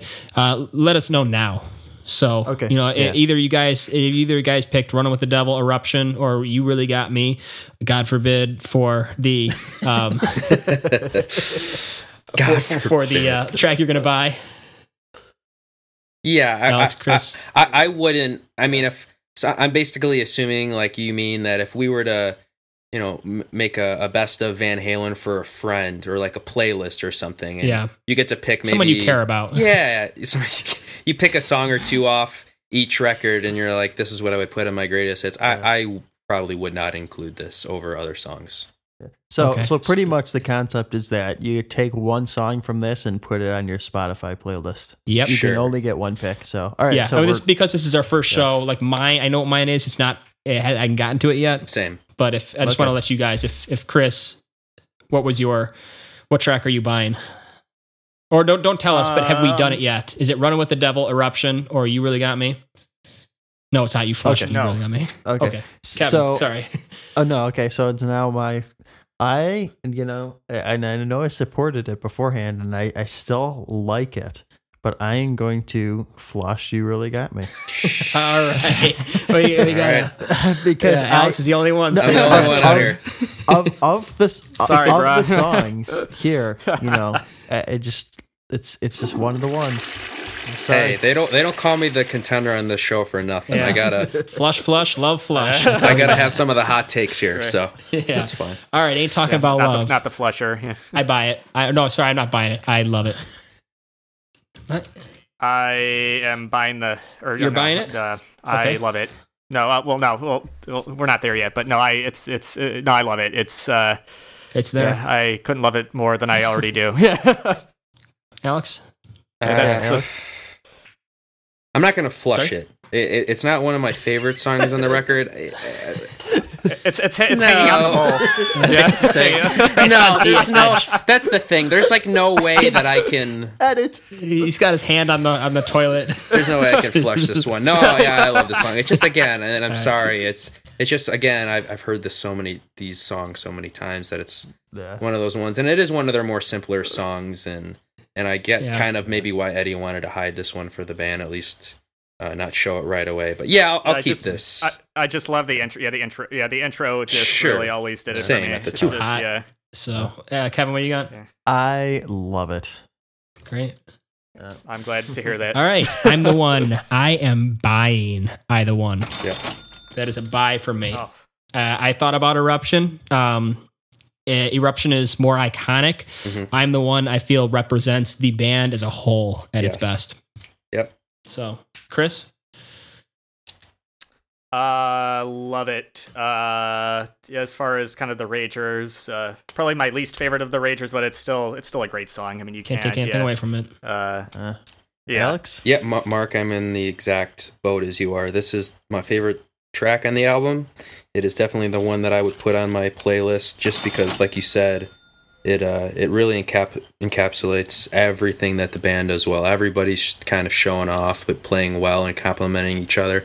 Yeah, I mean, it was a tie between this and maybe Eruption, and I know that might sound weird Eruption over maybe like a hit, but if nobody had ever heard Van Halen before, you kind of want to show them how great Eddie was. So that's why Eruption is on there. But I think I'm the One is my pick.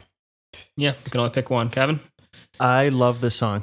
It hits on all the right notes here, so I'm loving it. Okay, Jamie's crying. I love it. I like Dark Van Halen. I'll take it. I guess we can't choose this sounds like a isn't a flush hanging is on the coming. bowl song for me. Yeah, Here's the bowl. no, it's not getting ready. it's not in the water, but it's leaning on the edge. I don't know how to mark that. You got to buy one or the other. Oh fuck, man. This is a tough one. Yeah, this is probably my lead. I guess I'll say. It's funny. It's a song where melodically I'm just burned out on it, but the lyrical content is kind of interesting. I guess I'll throw it. I'll love it. Yeah. I guess I'll throw it a bone. All right, Yeah. Alex. Yeah, I'll do the same again. It's overplayed in my mind, like a lot of the hits are, but I've come around to it a little bit more, and the chorus is very catchy to me, and this was one of the first ones I tried learning to play, Right. so It's interesting how in the course of this discussion, I'll I've kind keep of it changed my for mind. that. I don't know if I would throw it on my playlist to introduce somebody to the band, but I would keep it. Mm-hmm. Kevin? Flush it. It finally got the Wow. flush it deserved. After So teetering on the edge for three so people. many people hanging on the edge. Just he's flushing it. I'm not even going to You give just flicked it right I'm off not the even edge going to there. give you any explanation. just flush it. It sucks. I know. All right, Atomic Punk. Mark? Thinking. It's unique. Ooh. Why do you have to I think have to about flush it? it though. It's too weird. It just straddles eras for me, and it doesn't. I don't know. Just doesn't hit the right buttons. Chris? Flush it. I'm gonna have to disagree with you there, Kimasabe. I love it. Yeah, it's another one of those couple of ragers on the album that the guitar, Mhm. just really kicks butt Yeah. for me. So there you go. All right. Yeah, this is tough because at the time when I was younger, I probably would have flushed it. It's grown higher as the years have gone by. I've learned to like it a lot more. Is it essential?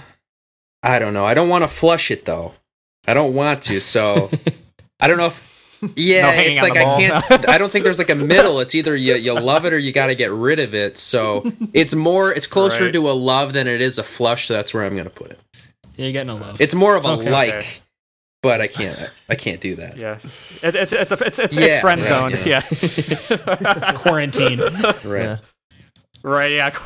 I love it. By far my most improved track on this listen for this podcast. So I'm the throw only it one on flushing there. it. Interesting. I've been listening to it. It's one of those songs that even though I listened to this album for the podcast, I put it on when I was working out and doing other things around the house because I wanted to hear it again. So I love it. Okay, I'm gonna have to differ with the group. Feel Your Love Tonight.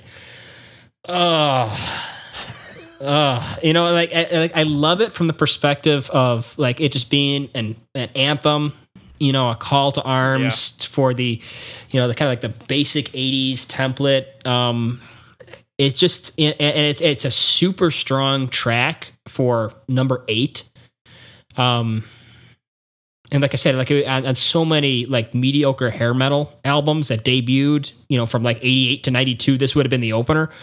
But like this is Van Halen we're talking about here, and I don't think it's good enough for them, and I'm gonna flush it. Whoa. I like it, but I'm gonna flush it Wow. Yeah. because I won't love it. I like you. I like you, but I gotta put this bullet in your head. No, I gotta I gotta disagree with you on that one as well. It just again the riff for me and just how they really, at least in the mix, just that riff just really stands out and just really punches. Not a rager, but I just love how it's probably the best representation of his of really hearing the kind of the the Brown sound that he that he ended up making famous. It just really, you can really hear it on that track. So I'm gonna give it the old like. Yeah, this is an easy love for me. Like I said earlier, you know, maybe my second favorite song. And this is not even me trying to be hip or anything. Like, oh, he's only picking the deep cut songs. It's just like I said, I've heard those hits so many times, and you know, your preferences change over the years, but this has always been one of my favorite songs. It's just one of the catchiest songs to me, and just the vocal harmonies just got me strong when I was younger, and they still do. So this is a love for me for sure. Well said. This is definitely a love for me as well. It just works on all the right levels. Okay. Looks like I'm starting to diverge from the group here. Yeah, I don't know. Maybe it's just your dark personality. Hang up the call. Little Dreamer. I love it. All right, Chris. No explanation. Yeah, it's not the song I go to, but just for its uniqueness, and just again, just a song with personality. Yeah, I gotta give it the old like. Yeah, for this one's tough. This is where I might differ. I would, in a perfect world, I would absolutely keep it there, and I loved it a lot when I was younger, but I don't know, I might have to flush this one, guys. I don't want Little to. Dreamer. Right. But, you know, devil's advocate here, I'm going to go ahead and I'm going to put it on there just cuz I don't know, it doesn't hit as hard as it did when I was younger, where maybe other tracks have kind of crept up for the bottom of the pack in its place. So I am announcing to the group that I am buying this track. Oh my god. That was not That's expected. a hot take.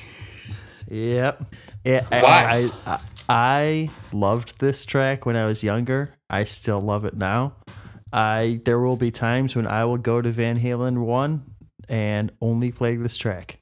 And it is something about, you know, this band and how they can do this track that makes me love it. And it is just the side of Van Halen that I love. Sure, they can just rip it out, but you know, sometimes they can come at you in an unexpected way, and that's what I really love about this band. So I am buying it. Awesome. Yeah, unexpected. Took me a minute to put that B down. Yeah, it's kind of hard to toss that song out just because it is such a unique kind of risk. It was a risk. I mean, they were taking a massive risk. With including a song with that much kind of variance. Yeah, I mean, it wasn't. Yeah, it really threw a lot at you. Yeah, just everything except the kitchen sink. I mean, they really, they really covered. And very well too, and because of Dave's personality too, I don't think anybody else could have pulled it off like he did. Because I think you need, a little bit of that sense of humor and that little bit of that kind of that ego, I guess, if you want to call it, or for lack of a better Chris, word. Yeah, you've just convinced me to save Ice Cream Man from a flush, and I'm going to give it a love. Your diatribe on Dave, say it's just changed my vote. In a quick 20 seconds there. That was good stuff. All right. Chris? Yeah, man. I'll probably give it, again, a like, just because, again, it's a very... Yeah, it's so hard with this record, just because it's all... You can see they just... they tackle every angle, and they do it well for the most part. I mean, they really kind of show... what years on the road and years of working together really proved that they could do something like this. Because, think about it. I mean, who else could have pulled off a song like that, like Ice Cream Man? I mean, any Especially other band of that era, right. Nobody really. Yeah, I mean, you think, no British, you couldn't have taken it seriously from a British band. I mean, can you think, like you mentioned the Stones, I mean, even as... Exactly. Yeah. Right. Yeah. Even. Yeah. That would have been. Yeah. Just. Yeah. I mean, as much swagger as Mick Jagger has. I mean, you can't. I couldn't see somebody like that doing. Yeah. You needed that American cockiness, which Dave. I mean, has and still has. Even though, I mean, as much as he's burned it out, he still hasn't backed off. All right. Give him credit. Yeah. Alex? He's. Yeah. So anyway, for this one, I'll say Love, and I'll say that I'll keep it on the record just because it really does introduce Dave first and foremost on the acoustic guitar, but it just really kind of shows their fun, kind of whimsical attitude, and I think it's important to keep that on the record because it really shows the band. Yes, it's a cover. Does it need to be there? I guess that's up for debate. I like it a lot. I liked it when I was younger. I still appreciate it now. Maybe not one of my favorite tracks on the album, but a great, just fun song, an easy one to sing along to, and a great solo. So I'll keep it. I love it, and I would love it just for the solo alone. So everything else is kind of a bonus. Sure. Yep, that's our first unanimous since ain't talking about love. And this brings up an idea that, just as a comment, that I think we're going to add another category on the next show for vaporize it from existence. Ooh. So we'll have a buy and we'll have a vaporize. Execute. Yeah. Execute, terminate on site. But Harsh, but okay. this is one of the best bands in the world we're talking about here, but still, On Fire. Murder. I mean, I can't flush it, so I have to go with I love it. It's just, as I wasn't thinking about it in terms of Rager, but as Chris brought that up, I like that. It feels like a Priest song on a Van Halen record, and that works. Right, and that's what I kind of, that's a song I always forget about. And then when I hear it, I'm like, oh yeah, that's just, has everybody bought the song? You have not bought a song. The three of you?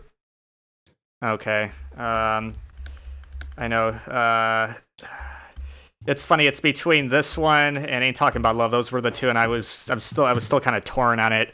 I mean, I do love this song. This is probably one of my favorite songs on the album.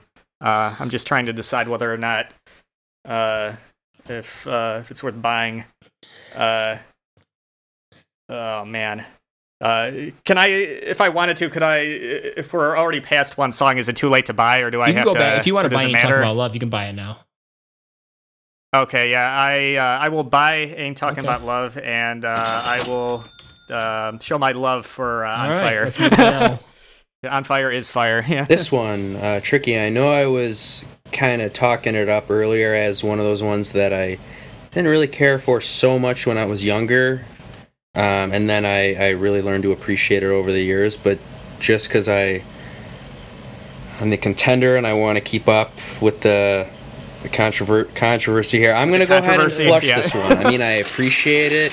I think it was a good opener for them, but this one almost just kind of seems like maybe the least focused or least put together out of all the songs. Well, it's definitely the least accessible. Yeah. So, I mean, I appreciate it, but yeah, I might flush this one. Yeah. So. Okay. So it's in the bowl. It's not hanging on. Yeah. I'm gonna commit. I'm not gonna be wishy-washy. I'm gonna flush this one. So stop trying to be nice, there. Alex. Just get it out of here. They got the plunger right behind it, just in case. Exactly. Double flush. Right. Yeah. Should we have a double and triple flush? The vaporize. Terminate on site. No. Side, yeah. Yeah. Okay. As much as Mark and Chris have made good points for this song, I'm going to go ahead and agree with Alex and flush this one. Yep. Oh, boy. I guess. Yeah. No, Chris, you've definitely convinced me about it, it being a rager and a burner for the song. And the riff is, it is incredible. But yeah, that's probably my favorite part of the whole. I can see where you guys might be as far as not on board with the vocals, because they are some of them can be pretty dense and dissonant. But maybe that's it's just another one of the many unique tracks. I mean, it just showed all the sides. Think about this. I'm just throwing this out there. Cut on Fire. Okay, I can't. Cut on Fire. Yeah. Cut Jamie's Crying. Move I'm the One to the last track. Oh, that's a great track order. As much as I love Jamie's Crying. You would end the album with I'm the One. And with I'm the One. It's still a burner. It's so great. It showcases everything about the band. It's incredible. You want more. And think about it, too. The albums I love have amazing closers. when you have an amazing closing song, and we all love "I'm the One," Right. it really sticks with you, Yeah. right? How cool would it be? Is one does. of the best No, it's songs a is the great- last yeah. one. Fair. It's probably the most melodic rager of like the three or Sure. four on there. So can't So argue. Yeah, I just have Yeah. a hard. I have a real as far as cutting on fire completely. That's just one thing I'm struggling with. You can't get I over could that take. part I would of Yeah, take maybe- it. I mean, Chris, Yeah. you convinced me on it, but I would maybe cut moving- it for that reorg. I like that.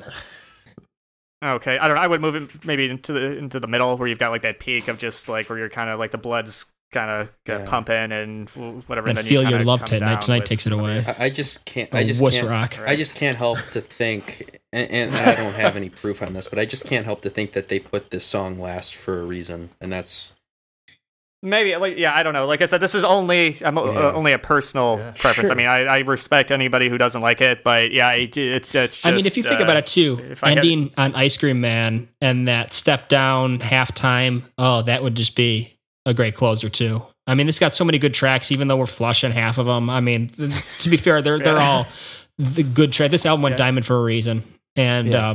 they Right. could end in many different places. I think there was a couple options. It makes an interesting project to reorganize this. No, I get it, and I agree that ending with "On Fire" probably wasn't. That wouldn't have been my. I don't think it's not a closing song. I mean, I think it's kind of again, it's an in the middle when you're kind of in the moment, and then it kind of it keeps it going. Yeah, with the and then some of the more melodic songs, then you kind of come down from and that.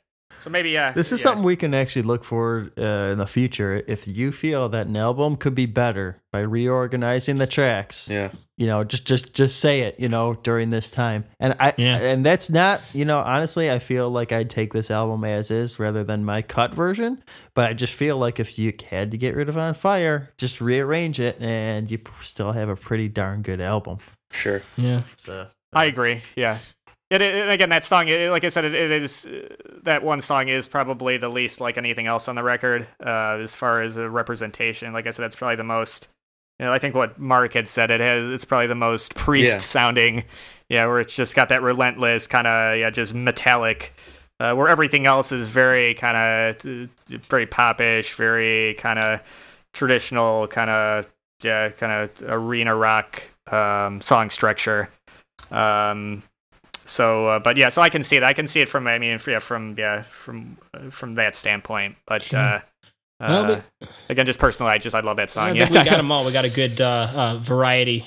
We have some unanimous. No unanimous flushes. You really got me. It was close, but Alex, you saved that. Yeah, I'll save that. And I think that's a proof of a good album. When you got nothing, and we're moving on now to Van Halen 2. That's an album I mean, I'll be honest. I've probably listened to that one of the least out of all Van Halen albums. So it's going to be interesting for me digging back into that. I was just in our preparation. Yeah, I did listen to the first three records actually from top to bottom, and but the first record. Yeah, they had all the years to, like with any starting band spreading their first record. I mean, it's usually you've got all the time in the world to record your first. Yeah, it's that old saying. Yeah, you got all the time in the world to record your first record, but then as far as following it up year after year, that's where you start to see. I love that. Issues. 18 years to write your first record and 1 year to write your next. Exactly. So you can sometimes, some bands are great. Some they have that, like rocket sauce or whatever you want to call it. Yeah, like Jack Black said in the Rush documentary. Yeah, some bands have it where they have it for decades and can just pump it out. But anybody else got any closing comments before we pull the plug on this? I think let me see if there was anything else. I have in my notes here if there was anything else I wanted to. But yeah, it's just funny. Yeah, just looking at at this point in time. I mean, even when they were, they pretty much had to do a lot of the work themselves trying to push this record because nobody was really helping them, whether it was the record label or the rock critics who were pretty much. I mean, even back then, by that point, I mean, this type of music was not a critic's type of music. I mean, they were always, or even on the bands that sold 100 million records, even at that point, they were still giving crap about, like, oh, this is not real, blah, blah, blah. This is, this is only for kind of uneducated, blah, blah, or whatever. Yeah, it's, but yeah, just from doing their own kind of building it up themselves, they really they showed that, Not that there is, that there was an audience out there for this. They proved it quick, and that it was unique. And that it was unique enough, to kind of to blow up like it did. I mean, I think it debuted in the top 20, which I think is pretty unusual for a first band with all these other great records that came out at the time. Alex, Kevin? The one thing I would say is just, it's, I would have liked to have experienced it when it came out, but I'm also grateful that I have the retrospective view of this. Because because it's both, it makes it more. It's like what was it like to live something through live through something so groundbreaking, but at the same time, we can look back and maybe appreciate some of the deep cuts and appreciate what this album was in a different way. So yeah, I would agree with that, and this might be sort of a generic comment to make now, and it kind of applies to a lot of things, but. Yeah, like you said, Kev, I mean, I pose this question a lot to friends of mine, and it's like, we love this album and this band so much now, and we always say, oh, I wish I could have gone back and saw them in 78, or for me personally, we'll get to it, but I would have loved to see him on the Fair Warning tour. And I think to myself, well, I say that now, but if I was actually born and I was maybe 18 or 19 years old when this record came out, who's to say that I wasn't into a different style of music at that time? Like, maybe I would have heard this and I would have been like, this is too heavy, this is too wild, I don't care for this. Or maybe I was more of a punk guy or a new wave guy or a California sound kind of Eagles, Linda Ronstadt guy. Right. Like, who's to say I would have even liked that? So it's really hard to kind of say that, but knowing contextualize. Now I know just knowing, with the magic of video and stuff and being able to go back and listen to all this stuff. Yeah, I love it now, but it's interesting. Well, here's an interesting point. I know we're trying to close this out here, but I mean, our dad was 18 when this came out, and I would say, not speaking for him, he's not on the show yet, but that this album and Eddie had next to no influence on his guitar playing. I mean, he was already deep in Ritchie Blackmore and Stevie Ray Vaughan and all those guys already. Interesting. That's a good point.